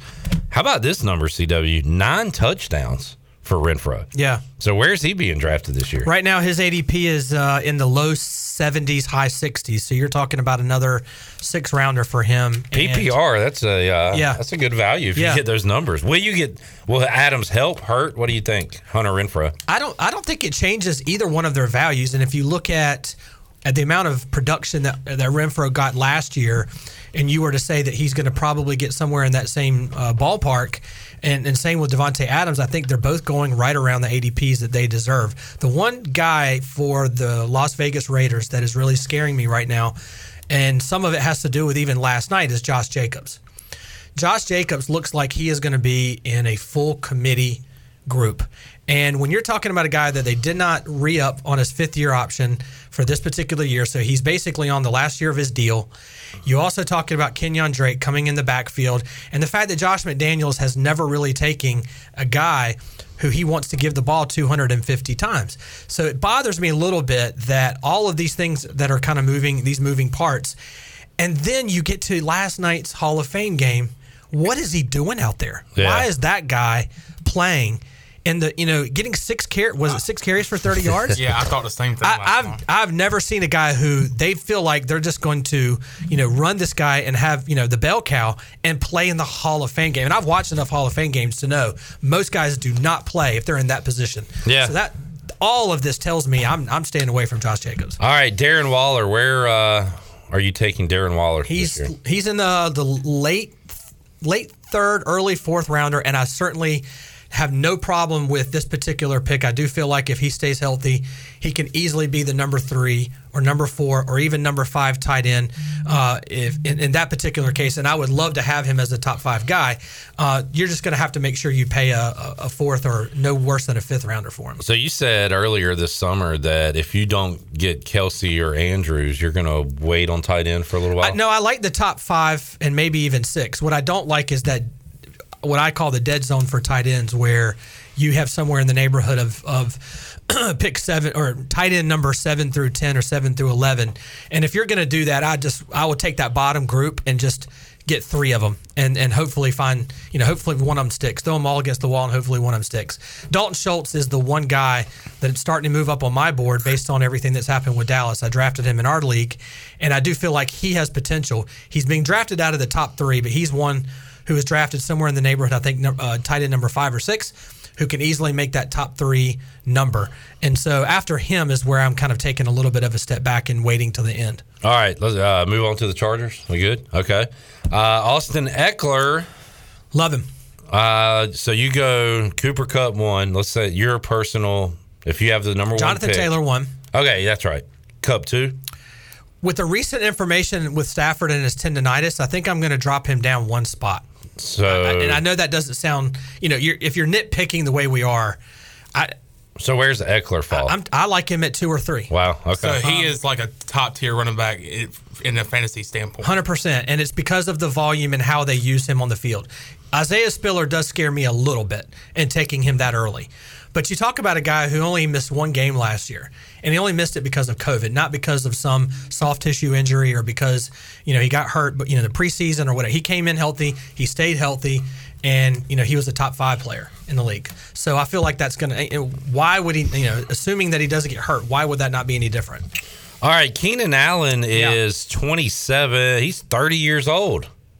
Right around his ADP. He's 28. Is he still? You still like him as an elite 3rd rounder? I'll take him, particularly if I went running back, or running back tight end in picks 1 and 2. I certainly don't have a problem starting my wide receiver core with Keenan Allen in the 3rd. I would definitely not take him in the 2nd.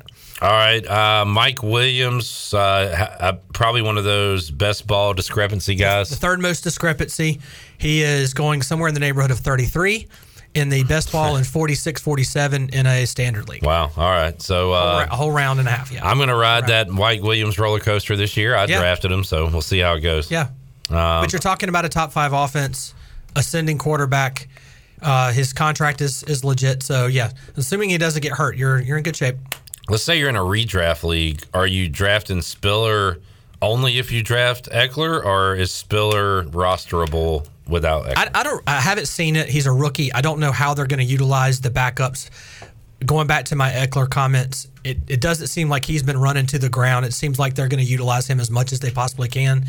Spiller is a very similar back in Austin Eckler and what they do, so I could definitely see him spelling what Eckler is on the field. Having said that, we haven't seen it, so I don't really know how they're going to utilize him. But for me, I'm probably not going to draft him unless I do have him, unless it's really late.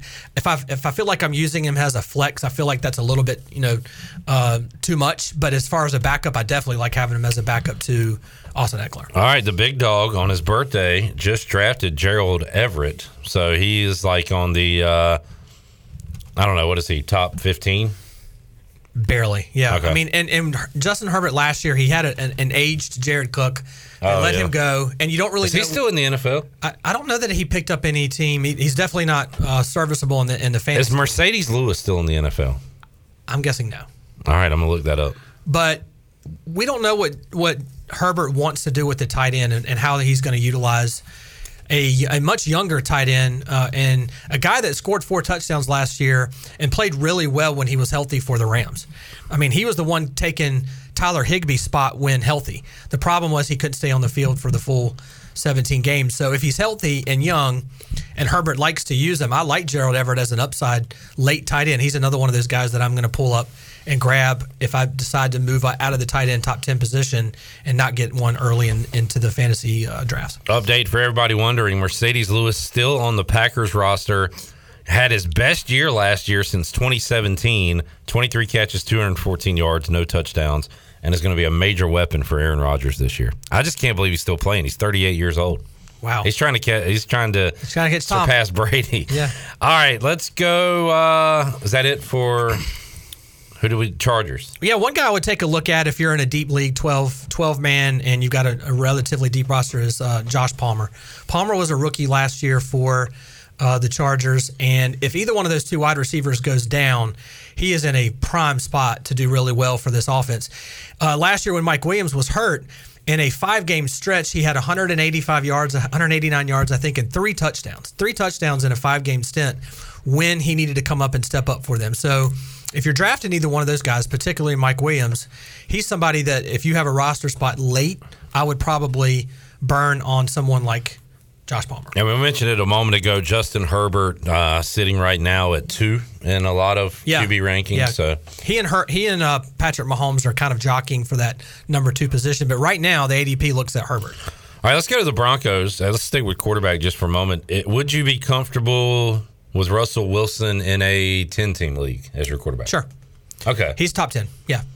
I like his weapons. And you probably wait on him and get him 8, 9, or 10. Yeah, he's in round 79 or pick 79, 80. Yeah. So assuming nobody jumps the gun, which somebody I think did in our draft, Daly was not happy with that because he wanted Russell. But yeah, pick 79 is about right for him. All right, the Broncos still have Melvin Gordon, who is still, I know he's older now, but he plays, he gets yards. But does that scare you from Javonte Williams as a number 1 running back on your team? 110%. I do not think Javonte Williams is where he needs to be because of Melvin Gordon. I would much rather take Melvin Gordon at pick 100, where he's around 102, where he's going, than taking Javonte Williams in the late second, which is really where he's going. And again, you talk about the target shares and the number of reps they get. The number of carries that each of them got last year were exactly the same. It was a 50-50 split. In training camp so far, it's been a 56-44 split. So I cannot put my second-round pick on a guy who's really almost doing a 50-50 split like that. I didn't have Williams last year, but I had Gordon, and I kind of forced my hand to play him some weeks, and he played all right. Like, I remember being kind of surprised that he was still getting those numbers with that young running back there. But they do have a new coach. We'll see how it works, but you're still kind of a little nervous about spending that much on Williams. And on the flip side of that, I mean, a lot of people were really hoping that Melvin Gordon did not re-sign. If you go back and look at free agency last year, it was about a month into free agency. They didn't know if he was going to re-sign. They re-signed him, and that dropped Javonte Williams from being a top 8 pick to late into the second round, early into the third. And so that tells you, what they were going to do with Javonte Williams if Melvin Gordon wasn't there. I'd like to make it official. Jerry Jeudy will not be my breakout guy this year. I wanted to make it happen, but I've talked to Bronco fans who have steered me away from that. They're just not believing that he's ready to do that. Courtland Sutton, on the other hand, could be. And we'll see what happens with Jeudy. But how about those 2 Broncos receivers? Who has the upper hand there? Courtland Sutton, for sure. And if you look at his body of work and the type of receiver that Courtland Sutton is, and you just think of DK Metcalf, where he's taking the ball and taking it above the corners. I will say this about Jeudy. I picked Jeudy last year thinking the same thing. It didn't happen. Caesar Sportsbook right now has the most difference in number of yards that they've had to change based on the bets since Tim Patrick went down with Jerry Jeudy. Almost 250 yards they've had to put over the props because of how many people have bet the over where they originally had him before Tim Patrick went down. Interesting. So, that doesn't mean Judy is going to eclipse what Cortland Sutton is going to do. I still think Sutton is going to be the one for sure. Yeah. But when you look at the numbers that Judy right now is projecting, it's going up and up and up. All right, I can't say their tight end's name, so I'm not going to bring him Alberto, up. that's all I need to say. Alberto.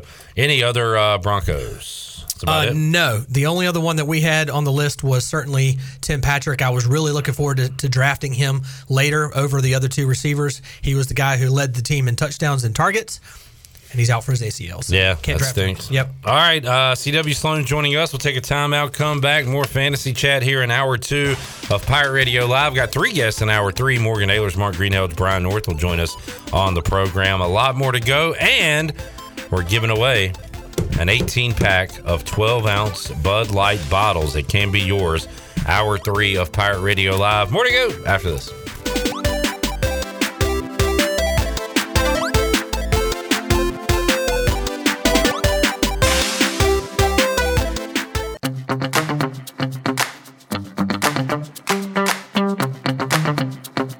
You're listening to Hour 2 of Pirate Radio Live. This hour is brought to you by Country Mart. Country Mart is open every day and has 2 locations, in Bethel on Highway 11 and in Stokes on Highway 903. Country Mart, fueling you up with great food and your engines with great gasoline. Now, back to the show. Welcome back. Hey, the Pirate Radio Football Kickoff Party presented by Bud Light on Thursday, September 1st is approaching fast, and tickets are on sale right now for only $10. 100% of the ticket sales will be donated to these 4 local charities: Sportsworks Ministry, Riley's Army, Daughters for Dads, Heather Ann Pertee Scholarship Fund at the ECU School of Nursing. The Pirate Radio Football Kickoff Party will feature entertainment by America's favorite 1980s tribute band, The Breakfast Club. Plus, the world-famous Budweiser Clydesdales will be on site, so you can take pictures with the horses. The place to be to kick off football season is at the State Theater in downtown Greenville for the best party of the year. Go to pr927fm.com right now to get your tickets before they sell out, and we'll see you on Thursday, September 1st. Now let's head back in to PRL. Here's Clip. CW, a big Breakfast Club guy. Big 80s, huge. Yeah. So looking forward to the Pirate Radio Football Kickoff Party September 1st. Get your tickets at pr927fm.com. Just $10, and they're going fast. So go ahead and secure yours now so you can party with us coming up the Thursday before East Carolina and NC State kickoff at Dowdy Ficklin Stadium. Sam on Facebook says, "Dang, CW looking hella cute in studio today. What a stud." Sam Taylor, that is. Oh, God. Sam, I am. Oh, you. You said Breakfast Club. It brought back some memories because I will say my third child, my third daughter, she's here because of the Breakfast Club. I'm just going to say that. They were at a... They were the band that we went to. You have gone unhinged on this show today. Well, look, they were the band that we went to. Do you know how procreation works? Yeah, a little bit. But they were the band that we went to on New Year's Eve. Cool. We had a great night. That's a great story. Are y'all going to relive? I probably should have named her Molly. Are you going to the for Molly Ringwald? I thought you were going to say you were on Molly. I know you're a big drug guy. Does anyone really care? Thanks, Jeff. I was actually into this story. Maybe you can recreate that September 1st. We're finished. You're retired? Yeah, we're way retired, yeah. All right, let's get to your you got some questions. So Chandler, CJ, you can get in on this too. You're going to give us a couple options. Yeah. So we'll take your pick action. All right. Shirley going to get it for us going or no? I don't think so. Okay. Just go with it. We can sing it. Okay. All right. First All right, one. let's go. Take your pick. There we go. I got to have that. All right.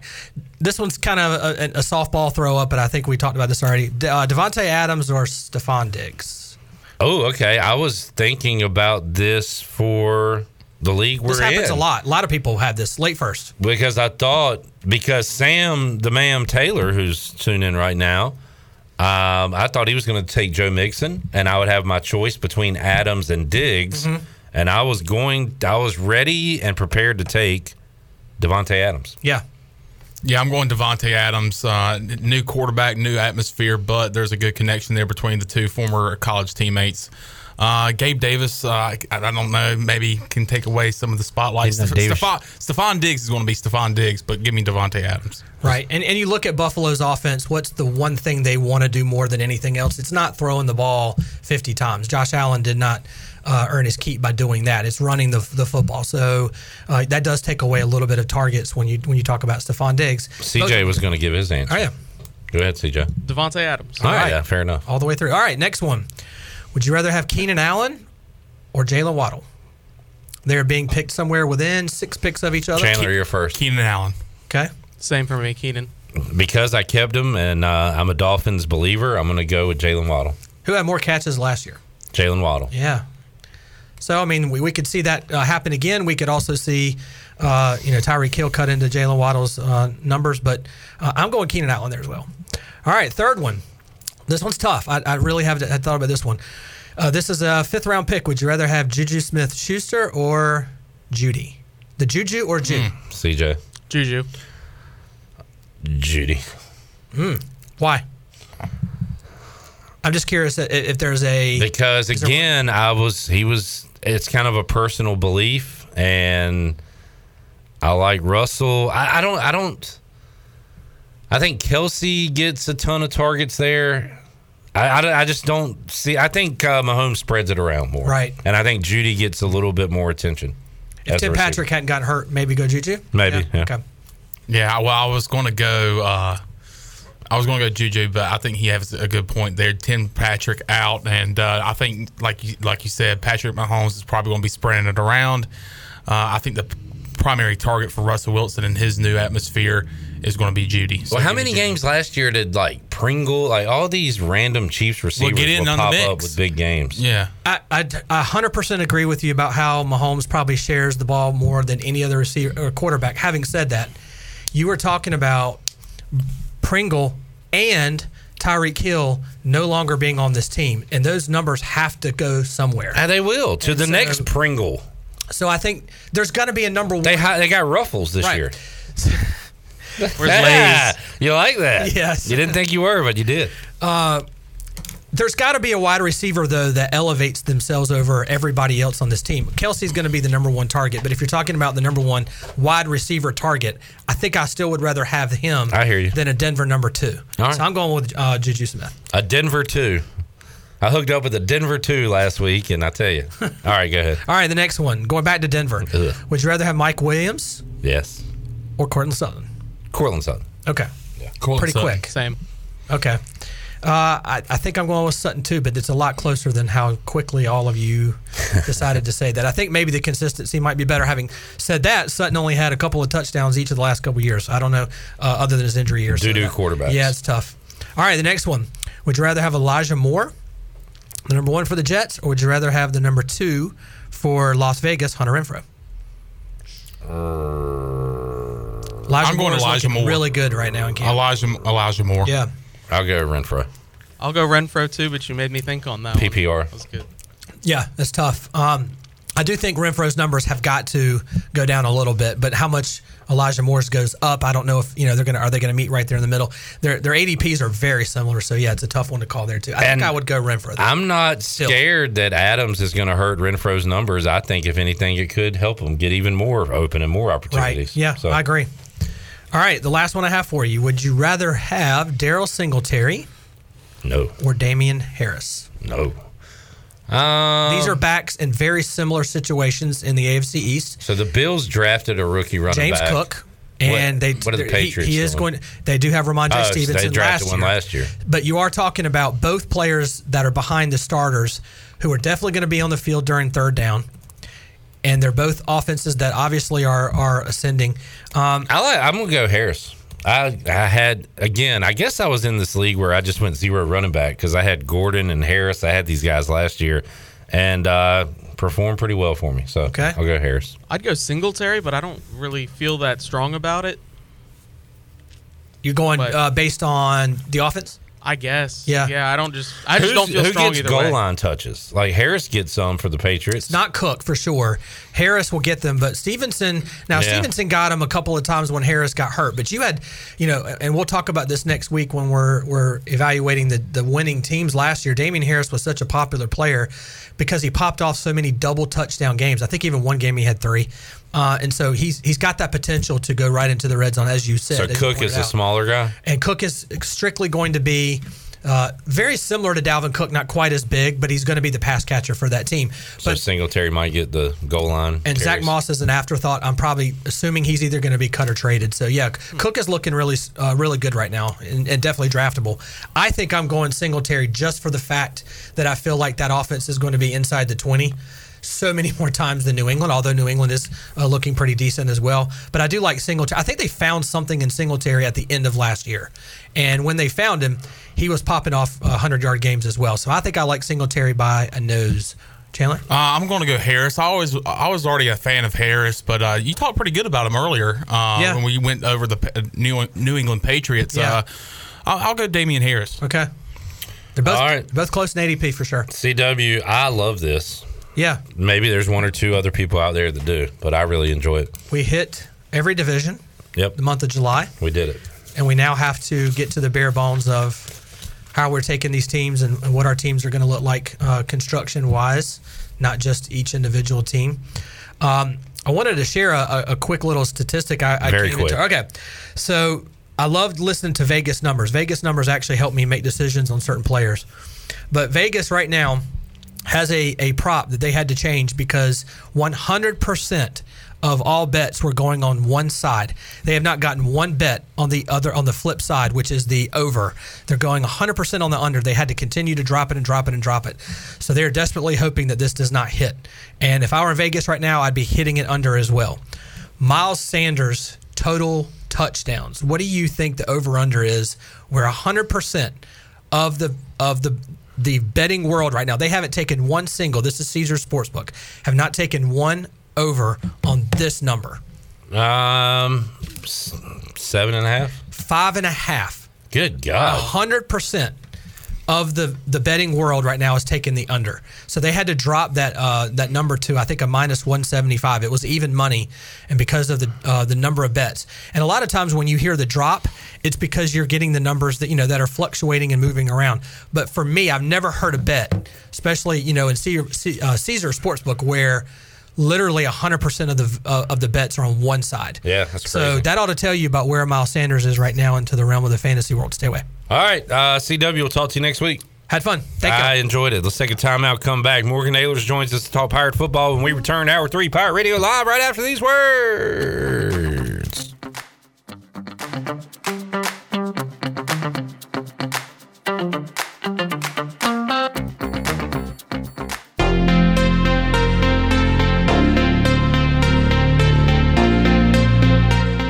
You're listening to Hour 3 of Pirate Radio Live. This hour of PRL is brought to you by Bud Light, reminding Pirate fans to stay in the game and drink responsibly.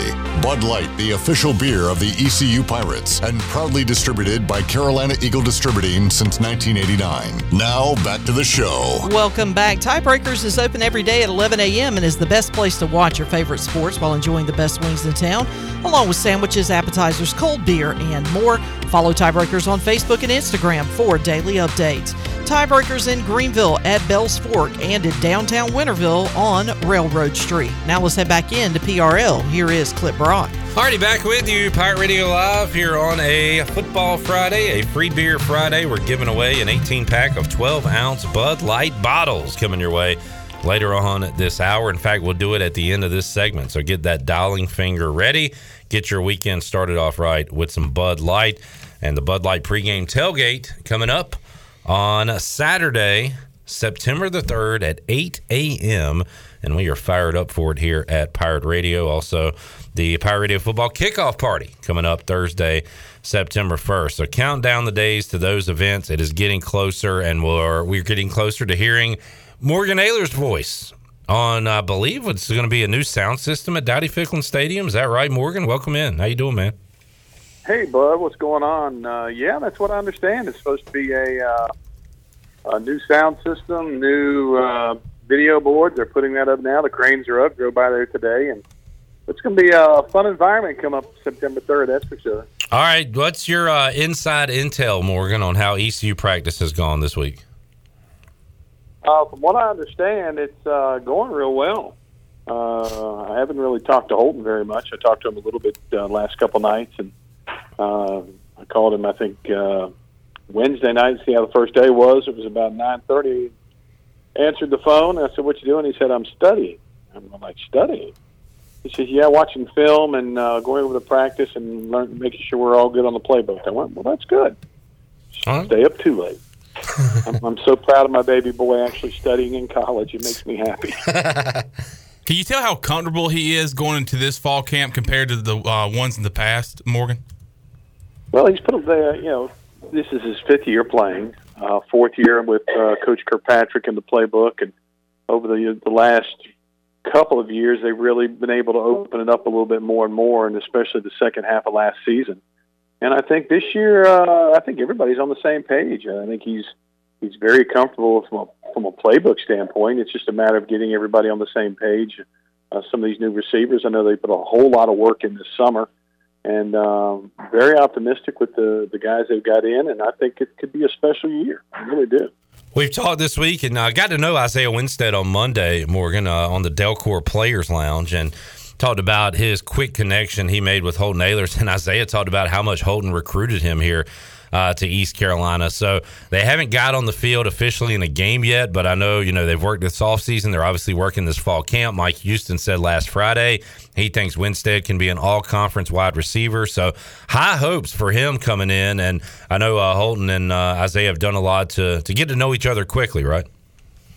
Yeah, they have, and I think they've been really working hard. I know that the other 2 transfers from Duke and Georgia have been in and doing a great job. This could be, when you look at it on paper anyway, across the board from the wide outs to the inside receivers, the slot, the tight ends, you're averaging 6'2", 6'3", probably at wide receiver. Maybe the biggest group of receivers we've had in a long, long time that can run and stretch the field, and that's something we haven't had. That doesn't include the Macios and Josiah Hatfields, that kind of thing. That are already here. This is going to be a bunch of frisbee catching dogs, as they used to say back in the day, that go out there and get it, and then, who are you going to double team? And then you look at your running backs. You've got Raji and Keaton and, some of the other guys that are behind them even. It's offensively, there's some weapons on this team, and I think defensively they're going to surprise a lot of people as well. They really came on late in the season defensively for the Pirates, and I think the front 7 could be as good as anybody in the conference. Morgan Ahlers joining us on the Pirate Radio Live Line. Pirate football quickly approaching the Hall of Fame game last night, Morgan. So we got preseason football with all the action really getting underway next Thursday, Friday, Saturday. But you've got the Hall of Fame game last night. And one thing I noticed, and these are great players that I watch play, but I don't want this to sound like a slight, a weaker Hall of Fame class than normal. I mean, Tony Baselli, you've got Bryant Young, Dick Vermeil, Richard Seymour, Mr. Keith Pound, and Sam Mills, of course, Leroy Butler. Cliff Branch. Great players, but no, blockbusters. I don't know. I mean, when you see this class, Morgan, what do you think of? Well, I think it's a class that maybe doesn't have the blockbuster players of, say, a Tom Brady or Peyton Manning or something, that one of the elite of the elite. But all those guys that are being inducted this year had really good careers, long careers. Sam Mills was just a great linebacker. He actually played with one of my former high school classmates, and Vaughn Johnson, when they were at New Orleans. And Vaughn talked just glowingly about how Sam was, such a good player and a leader and a role model. I think he lost his life to cancer several years back, but glad to see him get in the Hall of Fame, much deserved. And these other guys, like I said, it might not have the marquee names, but all of them, you look at on paper what these guys did in the league, and they all deserve to be there.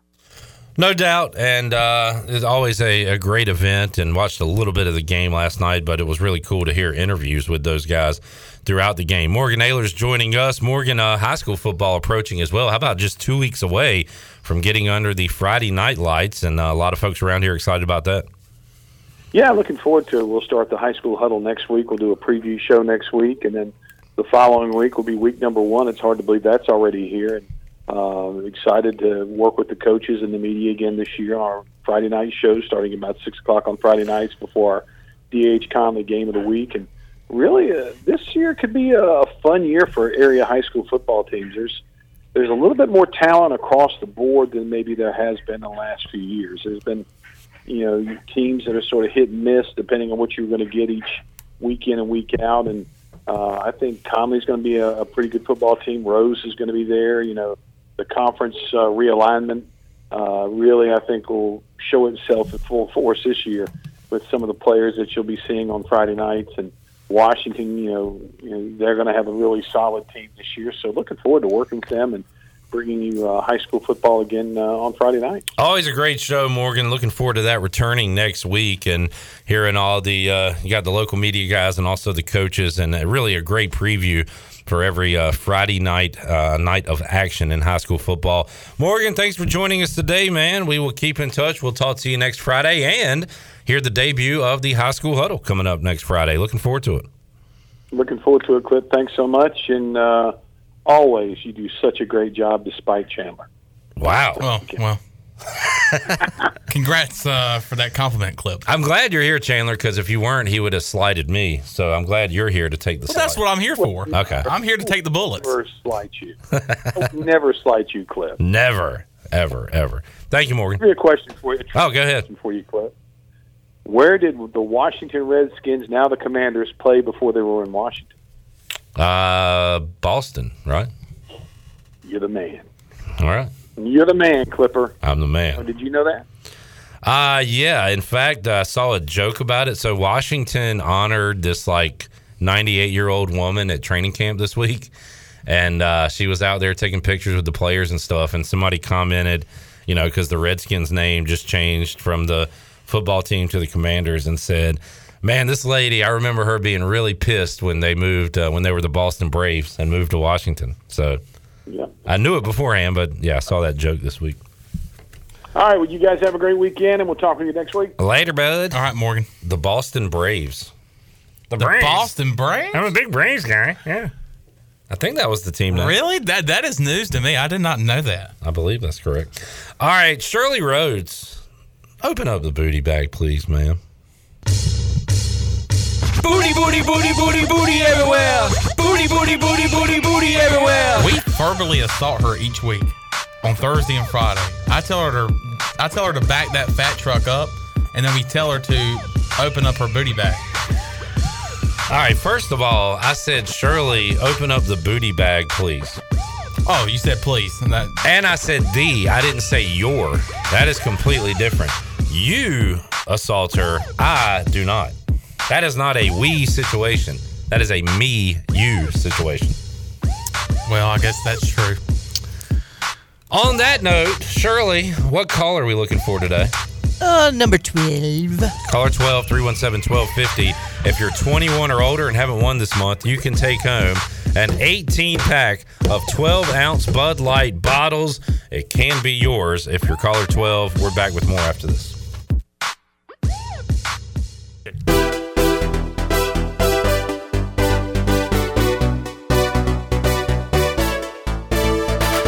You're listening to Hour 3 of Pirate Radio Live. This hour of PRL is brought to you by Bud Light, reminding Pirate fans to stay in the game and drink responsibly. Bud Light, the official beer of the ECU Pirates, and proudly distributed by Carolina Eagle Distributing since 1989. Now, back to the show. Welcome back. East Carolina Chrysler Dodge Jeep Ram is a family-run dealership that creates a family-like atmosphere for their customers. East Carolina Chrysler Dodge Jeep Ram has one of the biggest used car inventories in eastern North Carolina, and you can shop online today at eastcarolinachrysler.dodge.com. East Carolina Chrysler Dodge Jeep Ram on the corner of Greenville Boulevard and Memorial Drive. Go Pirates! And congratulations to Matt Hager of Greenville, who was our big winner of our Free Beer Friday. Now back to you, Clip. All righty, back with you, Pirate Radio Live here on a Football Friday. Let's talk a little golf mixed in with the football. Mark Greenhill's Golf Shop Radio Show joins us here on PRL. You can check out the Golf Shop Radio Show coming up Saturday right here on Pirate Radio. Greeny, how you doing on this Friday? I'm doing great, Clip. How about you? Doing good. A lot better than our guy Harold Varner III, who will not be playing into the weekend in his in-state course. As a rough day today, as I've seen on social media, maybe his one of his worst putting days, and that's a topic that comes up quite a bit when we talk about our guy HV3 with Mark Greenhelge on Friday. So a bit of a disappointment here. Had some high hopes that maybe he could put in a good showing this weekend in Greensboro, but not the case for the Pirate. Yeah, unfortunately, poor driving yesterday, so hitting only 35% of the fairways yesterday with a mediocre putting round. Shot 70 and then turned around today, and like you said, I mean, he actually hit it really well, hit 78% of the fairways, 88% of the greens, drove it 343 yards, but lost almost 3 shots to the field putting. And when you lose 3 shots and you're at even par and the cut's going to be probably 2 under par, yeah, there's 3 under par for you, Clip, so there's the problem. We had some fun yesterday looking at the top of the leaderboard, and I feel like this comes up quite a bit, Greeny, when a guy's leading on Friday, and I'm not the biggest golf fan in the world, so some of these names I do not know, and I did not know the name of John where we were calling Tell us about John. Well, first of all, how does he pronounce his last name, Greeny? We'll start there. It's John Yeah, you're right. Definitely. You know, one of those weird names. I don't even know, like, does that fit into sports? It's almost like he should be a game show host, right? Asking you questions. Hey, this is John Welcome to with John Yeah. What do you know about John Greeny? He's a guy that's been around for a little while. One of those guys that has won once in his professional career. That was back at the 2012 Mayakoba Golf Classic. So he does have a win, but he's been kind of a journeyman, and he's been as high as 66th in the world back in 2012. So he had some success back in those the 2012, 2013, and then it's been a struggle. I mean, he's been almost outside the top 800 back about 3 years ago. So he's kind of trying to work his way back. He's played some Korn Ferry Tour events last year. He played some PGA Tour events. He's kind of struggled a little bit, and you know, he hasn't made a whole lot of noise. So he's one of those guys that will kind of maybe pop up on the leaderboard once in a while, but when you get to the meat and potatoes of the tournaments on Sunday, he's probably not around, unfortunately. Greeny, this is not a huge event, so, I mean, you're not going to get the best field of talent of players, but I don't know, is there any concern overall if you're a PGA Tour fan that likes to watch it each and every weekend that you're going to obviously build new stars? There's going to be new guys that come in and become household names and win tournaments and become fan favorites, but any concern that they're losing too much star power at the rate they're losing it right now? You know, I don't think so. I think it doesn't matter. Like, if you took the 20 or whatever guys that have defected from the PGA Tour over to LIV, you might 1, maybe 2. I don't, probably not of those guys playing this week. So these couple of last events really aren't big, strong fields anyway, because most of your star power is in the playoffs, and they all know that they've just kind of come off a busy major season. They probably, you know, either played in the Scottish Open and then played the Open Championship, and they played in the U.S. Open just before that, maybe threw another event in there.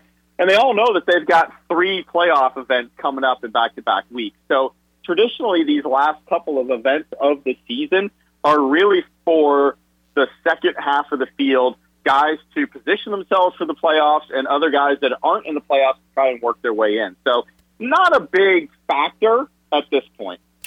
Greeny, as you look at what's coming up, you've got St. Jude Championship in Memphis, BMW in Wilmington, Delaware, and then the Tour Championship in Atlanta, so at East Lake Golf Club. This thing is weighted, right? So if you are higher in the point standings, you get, you are rewarded for that. So as far as odds go, I know you guys will be picking it and everything. Who are the, I don't know, maybe dark horses to win this thing if somebody can catch up and take down a Scheffler or somebody near the top? Yeah, I mean, you got to think that, especially the way that the Tour Championships worked in the last few years, is that when you get into that final 30 that make it into the Tour Championship, we have the staggered start, if you will. So whoever is number one in the point, starts at 10 under par, and it works its way all the way back down to even with those 30 guys. Obviously, as you get into that final event, if you're 30, you're already 10 shots behind, right, starting the tournament. So you got to kind of position yourself in those first two events to make sure that you're at least, probably you got to say maybe in the top 5.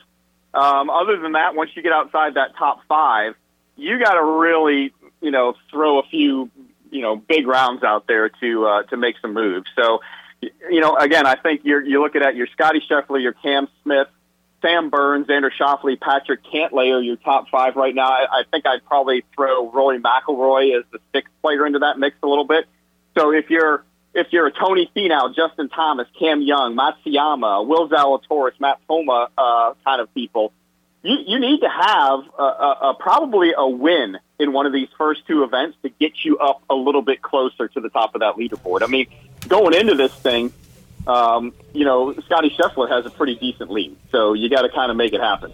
Greeny, I'm sure you've had this topic probably on your show and over a beer a million times, but in your perfect world, what would a golf postseason look like or a tournament look like? Should there even be one? Should it just, go to who played the best throughout the year? Should there be a bracket format? Like in your perfect world, what would it look like at the end of the golf season? I've been okay with everything, and I actually think that next year when they pare it down and it's just the top 70 make the playoffs, I think when you talk 125, that's a little much. So we're going to change it up, and we're basically going to pare it down a little bit quicker the next time around. I think we're going to go from like 70 to 50 to the 30. It makes a little more sense because you're basically saying that, hey, every single player that makes the playoffs in the top 70 is going to play every round, right? So, when you have 125, you got to have a cut in that first event. So you got a guy that maybe has a bad round coming out of the gate, misses the cut by 1, he's done, right? Now, if you got 70 guys, they all play 4 rounds. Maybe you have that bad round in the first playoff event, then you light it up for the next 3, and you survive and make it on to the next round. So I kind of like the 70 format. The only thing I don't like is this final with the staggered start. I would just assume see some kind of, out of these 2 events leading up to the final, I'd like to see some kind of seeding, your average finish between the first 2 events, and the top 32 guys end up in match play. And then it becomes a single elimination match play bracket, and winner takes all. I mean, that way it's not score. It's 2 guys going out there on a Sunday afternoon in Atlanta and battling for the title. And you can have some other matches, too, for positioning. I mean, you can have a 3-4 match. You can have a 5-6 match, 7, 8, 9, 10, so that you have more than 2 guys out in the golf course, because these guys are playing for some pretty decent money in that final round. Yeah, I like the match play idea. I think that'd be great for TV, for drama, and I'm on board with that one. Mark Greenhalgh, Golf Shop Radio Show, joining us. Hall of Fame game was last night, Greeny. We are just over a week away from Panthers Commanders up in Landover, Maryland, next Saturday. So you'll be having some football to talk about, actual games to talk about very soon, and exciting stuff, right, as we start to get closer and closer to football. Well, is it really exciting, though?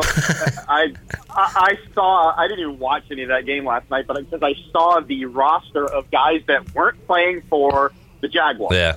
And it was almost their entire starting lineup, right? So you're like, okay, you look at preseason, especially probably the first couple of games at this point, with only 3 now. You look at the first couple, those are your depth guys, right? So now you want to see how your depth is going to stack up against the other team's depth. Obviously, the Raiders' depth is much better. They were up, 20-0 in that game. Their depth is obviously pretty good compared to the Jaguars. So that's what you kind of look at. And I think that's when traditionally you've seen the Panthers over the last couple of years have some good starts and some really bad finishes to their season. It's because, to me, their depth. They start getting some injuries, and they don't have the depth to back it up. You need to build that depth. So when you look at these preseason games, there's guys that are trying to make the team, But I think I look at it more of as how are my depth guys doing in that first half of these football games against the other team's depth. If my guys are winning, I feel pretty good about it. I don't care what the end result is in the fourth quarter, because those are probably guys that are either not going to make the team or going to be, the third or fourth string guys somewhere in the lineup. Mark Greenhalgh, Golf Shop Radio Show, joining us. You can check it out 8 to 10 a.m. right here on Pirate Radio on Saturday. Greeny, what do you have planned for Saturday's show? Well, we're going to obviously talk to our man, Bill Bender of the Sporting News. We're going to check in with the great voice of the NFL and college football and PGA Tour radio, Bill Rosinski, up at the Wyndham Championship.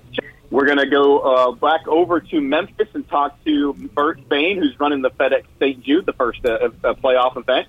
Then we'll check in with David Lake, the president and CEO of One Iron Golf, so Single Length Golf Club. We'll talk all that on Saturday's show. Awesome stuff. Greeny, thanks for joining us today. Have a great weekend, man, and we will talk to you next Friday right here on Pirate Radio Live. All right, thanks a lot, Clip. Have a good one. Thank you. You too. Mark Greenhalgh, Golf Shop Radio Show, joining us. And as we talked about at the beginning of that interview, Harold Varner III missing the cut at the Wyndham today, so disappointing stuff there. But hopefully he can rebound and make a run in the playoffs. All right, let's take a timeout. We'll come back and talk to Brian North, bringing the closer here on our Friday edition of Pirate Radio Live. More to go after this.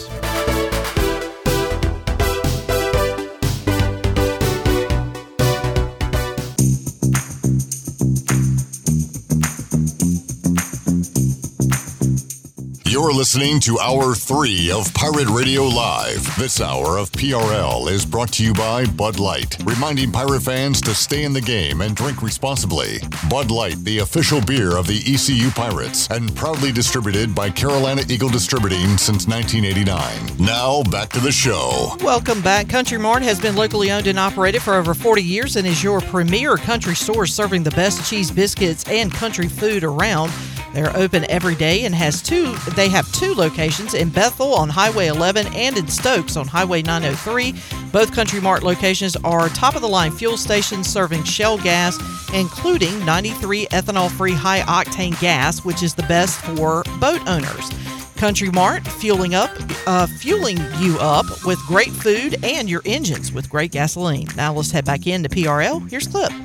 All right, back with you, Pirate Radio Live here on a Friday. Matt Hager taking home the 18-pack of 12-ounce bottles of Bud Light earlier today as part of our Free Beer Friday giveaway. Looking forward to the Bud Light pregame tailgate. Looking forward to the Pirate Radio football kickoff party. Bud Light, a sponsor of that as well. Breakfast Club will be jamming coming up September 1st. Get your tickets right now, pr927fm.com. And you can get your tickets for just $10. So we're going to have a good time. This guy yesterday said $75. I would pay $75 for a ticket. But me too. But I mean, but you don't have to because they're only $10. Only $10. Guest alert coming up Monday on the show. There'll be no flags in this studio. No flags. Kevin Monroe. Ball out. I haven't talked to Kevin this summer or this upcoming football season, to preview the Pirates. So we'll do that for the first time coming up Monday afternoon. The greatest of all time when it comes to costumes at Halloween. That's right. We learned that last year. And, he sent us some pictures. And nobody does Halloween like Kevin Monroe. So serious. That's a good point. All right, let's head out to the Pirate Radio Live line and talk to Brian North here on this Friday. He joins us today here on PRL. North, how you doing today, sir? Good. I feel like Rob Dibble. Remember crazy Rob Dibble back in the day? I'm all hyped up to be your closer today. It's been a fun week of football and challenges, and it's been interesting, but I've learned a lot, and I've enjoyed it, and I feel like I'm a better man. You don't fight your bosses like Dibble did Lou Piniella back in the day, do you? Well, not to that degree, hopefully. I don't. Yeah, not yet. Correct, not yet. Let's hope not. So. Brian, what you been up to? You had you always find interesting things to do and find stories. So tell us what you've been up to today. Today was an interesting one. I went to Pamlico County. He's got a new football coach, Bobby Griffin. He's a former West Craven and Elon football player. He's been an assistant at West Craven for years, but he took the Pamlico County job, and as all young, new coaches want to do, they always want to have that really cool impact. And so he loaded up his players onto a bus. There's not that many of them in Pamlico County. And they drove to Camp Vandermeer, and they had a Remember the Titans style camp that they're doing this weekend. Oh, wow. It's not quite, when I was thinking of it at first, I was thinking, when they went to Remember the Titans, they went to Gettysburg, and it was Spartan, and they were practicing at night. But when I showed up, the kids were in the kayak in the river and having fun. And I don't know how Remember the Titans this shit's going to be, but it's just one of those cool bonding things that you do when you're a new head coach and you try all these tricks. And look, I've never been to Camp Vandermeer before. I'm learning all about the town of Vandermeer, which used to be the county, Pamlico County, and has a lot of history. Although only 250 people live there, but it was cool. It was. I always love learning the history of Eastern North Carolina, and found out a little bit more about a little small piece of it today. Good stuff. Got to keep it fresh. Got to find something new, something different to keep your kids, engaged. That's a bigger challenge today than it was 60 years ago, Brian, to keep kids engaged and off their phones and all that stuff. Everybody, when we used to show up at games, we were the big camera. That's where everybody would see themselves later on TV. Now everybody carries their own camera. Yeah. And barely anybody gets excited or bats an eye when you walk in with a TV camera anymore. Some still do. But it's nothing like it used to be. Certainly the culture has changed. Hey, Brian, you're still big with the parents and the moms, just not the players anymore. Yeah, I'm not even sure who I'm big with. As long as the paycheck cashes every 2 weeks, I'm happy. But it's fun. The camera gets you at least conversations with people. You get to know people, but it's not the reveling moment of when you walk in, everybody looks and goes, "Oh my God, look, a camera's here." They don't. No one bats an eye anymore. But it's still kind of a neat thing, and they will still watch it. They know they're going to be on TV. They'll make a point of it, and that's what we're trying to do. We're all fighting for your personal time at this point, right? It always used to be TV was what you would go to watch. Now with cell phones and YouTube and the internet and all those things, we're all battling for a little piece of your time now. Brian North joining us as we get closer to football Hall of Fame game last night. East Carolina practice underway as well as the other college football programs in the country, Brian. And Mike Houston saying what every coach is saying right now across the country. He's optimistic. He likes his team. Yep. I will say Mike Houston's pretty honest with us, not completely honest because no coach is, but he was very pleased after day one. Made a note to talk about his veterans showing up. I guess his expectation was, look, you've been here 3, 4, 5 years now, talking of Holton, talking of Miles Berry, Xavier Smith, the guys that have been around so long. And even his, Keaton Mitchell, Rajay Harris are third-year guys, but they've played so much. They're pretty much veterans at this point. And he was very pleased at how they came in and kind of led practice. And so a lot of positivity, I'll say, coming out of the East Carolina camp here week one. Well, I was at the first practice for as long as we were allowed to be there, and I always kind of look at things. I look at tempo, I look at body language, I look at those things, and I'm telling you, man, world of difference. The first day when everybody is always excited and has that energy, the crispness with which I saw things being executed. From the moment I got there, first of all, they were on the practice field early. They said they were going to start at 9:40. They were all there. I showed up at 9:25, and there was a full practice going on. So they already were chomping at the bit, but the crispness of just the stretching and running drills just looked different, more complicated. I'm like, okay, this is the evolution here of Mike Houston that we've seen in every stop that he has made. This being his longest stop and being his biggest rebuild, but you can see the roster is rebuilt. You can see the weight room efforts. Guys look a little bit different, a little bit better, a little bit crisper. The talent you see out there, deeper. So it has that look, and it all starts from Mike Houston. And I was impressed. And again, it's early, and the schedule is tough, but I liked what I saw from the best guys. The top running backs he talked about. The offensive line looks so much better to me, and the defensive guys that were flying around. And that's one of the Mike Houston signatures when he was at JMU, especially that ball hawking, turnover forcing defense. And so that's the thing I think where they're going to make the biggest improvement this year that I'm really looking forward to. Brian North joining us. We've talked about the Week 1 opponent quite a bit here this summer, Brian, NC State. You and I love to talk about Wake Forest every Friday during the football season. Duke's not going to be good this year. How about North Carolina? I feel like this is a good thing for Mack Brown and the Tar Heels that nobody's really talking about them now. Everybody was going into last year, and we could kind of predict how that was going to go. Overrated and lost Week 1 to Virginia Tech, I believe, and never really recovered from that. So what are the expectations in Chapel Hill this year? It kind of flying under the radar, at least right now. Right, and it all is based on Sam Howell. I think everybody's expectations were based on who everyone thought was going to be the number one pick in the draft, and no one was looking at the depleted offensive line. Very few people were looking at the depletion of running backs that really made Sam Howell a much better play-action quarterback. And so, okay, Sam Howell's out. You got a 2-quarterback deal there now, and so not having a notable starting quarterback is why those expectations are tempered. But the offensive line is going to be better again this year. I think the defense is going to be better. He's been stacking talent at Chapel Hill, right?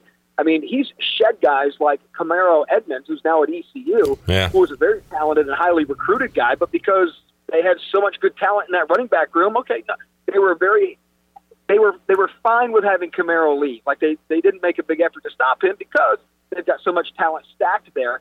Now, as Mack Browners want to do, he gets the talent stacked, and now it's a matter of getting it to execute on the field. I think he's got a better coaching staff set up for himself this year. So I think Carolina's going to – I think they like this position better, not going in with the expectations, and then all of a sudden about 4 games in, we're going to be going, North Carolina's pretty good. So I expect them to have a rebound year. Brian North joining us. North, saw this earlier this week, didn't mention it until earlier today briefly on the show, but I don't know, you follow local sports, North Carolina sports. Any thoughts on Campbell joining the CAA and what that will mean for the Camels moving forward?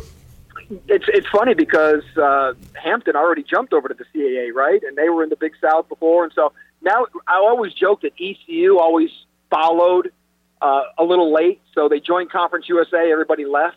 They joined the AAC.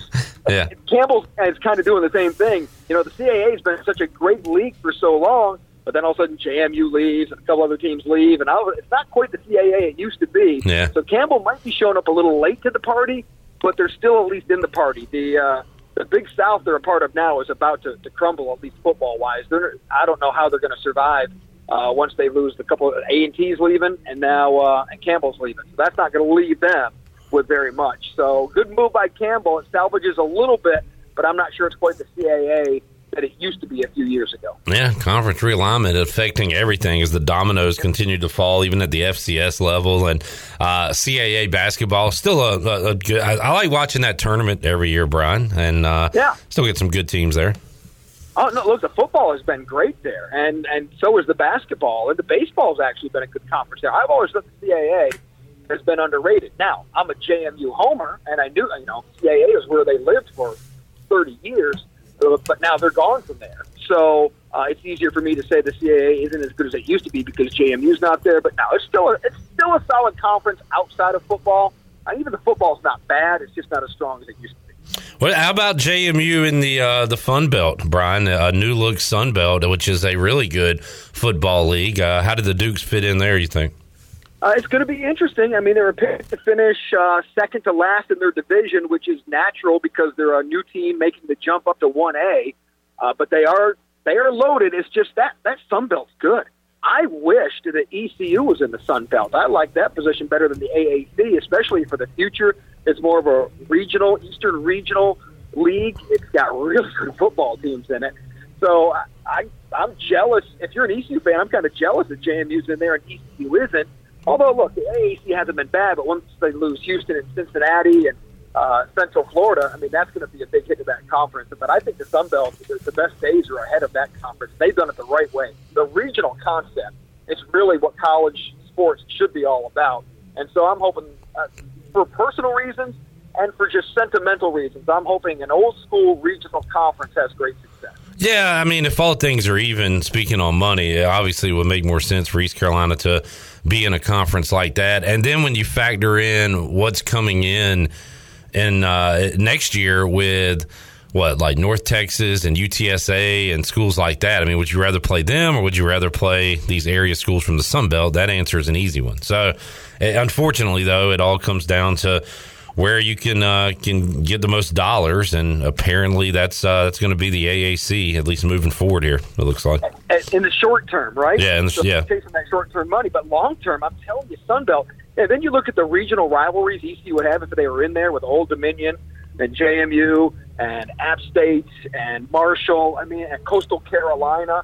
They fit right in the middle of that. It's a brilliant no-brainer, and maybe it could still happen, but you're right, TV money rules, and right now the Sun Belt isn't quite the TV money that the AAC is, but until that next contract comes up. Brian North joining us on a Friday. North, appreciate your time as always. Enjoyed it. And we will catch up with you again next week. We'll be 1 week closer to some real football games. We're getting there. It was good to see the first NFL preseason game. Havelock native Kendall Vickers with the quarterback sack in the game. So, yeah, I'm starting to get pretty excited about it. There you go. I knew you'd find a local angle with the Hall of Fame game last night. Well done. North, enjoyed it, man. We'll talk to you again soon. All right, sounds good, Clipper. Brian North joining us on a Friday edition of Pirate Radio Live. We'll take our final timeout, come back, get ready to wrap up today's edition, and send you off into the weekend. Back with you after this.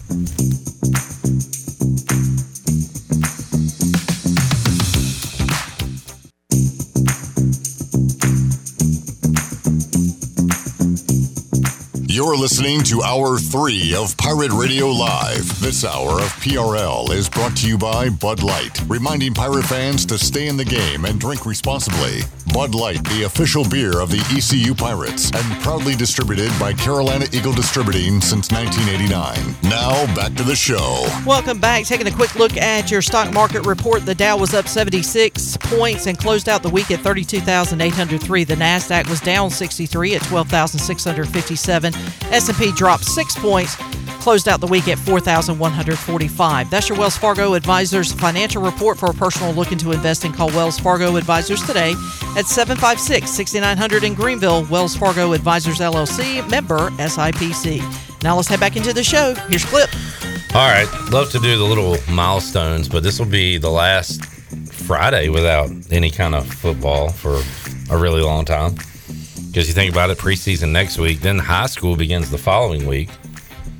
I saw something yesterday. I saw the light, and I was baptized. But anyway, go ahead. Right, and that's a good point. But it said, I saw something yesterday that kind of marked the first week. Oh boy, there'll be. We've already said this earlier in the show. What? Way better than you're about to say it. Wait, there's football on every week until the Super Bowl? Yeah. I think it was Weaver. It was somebody, yeah. Oh, well, I wanted to reiterate that. Okay. What about a story? An exciting time it is here in August. Yeah. What are you doing? Yeah, like you just joined the show the last 2 minutes. For those just tuning in. You just looked at a calendar for the first time. Like you just woke up out of a coma. I did. I was in a coma. I would love to go in a coma. Really? What? Pirate Radio out of context. I would love to go into a coma. In a sentence. That's it. I didn't have anything to add to that sentence. After March I would, if my family would join me in the coma, I'd have to talk to my family because I don't want to miss, my daughter growing up and stuff. But I want to go in a sports coma. This really well. I'm glad that I wasn't the only idiot on this segment. If you're just joining us, Chandler is lost, and Clip wants to be in a coma. We kind of quit the show about 5 minutes ago. This is like bonus material. Sports coma right after the NCAA basketball tournament. Wake me up about now. Before you go ECU baseball? We'll just tell you when you wake up. How about when ECU baseball ends? Okay. Until now. Yeah. Sign me up. Sign me up for a coma. Sign me up. All right, Chan Man, have a good weekend. All right, buddy, you too. Shirley, have a great weekend. I plan on it. CJ, have a magnificent weekend. Thank you. All right. We'll see you Monday right here, this very microphone, Pirate Radio Live. Until then, for the crew here, I'm Clip Brock. So long, everybody. Thanks for listening to Pirate Radio Live, an exclusive presentation of the voice of the Pirate Nation.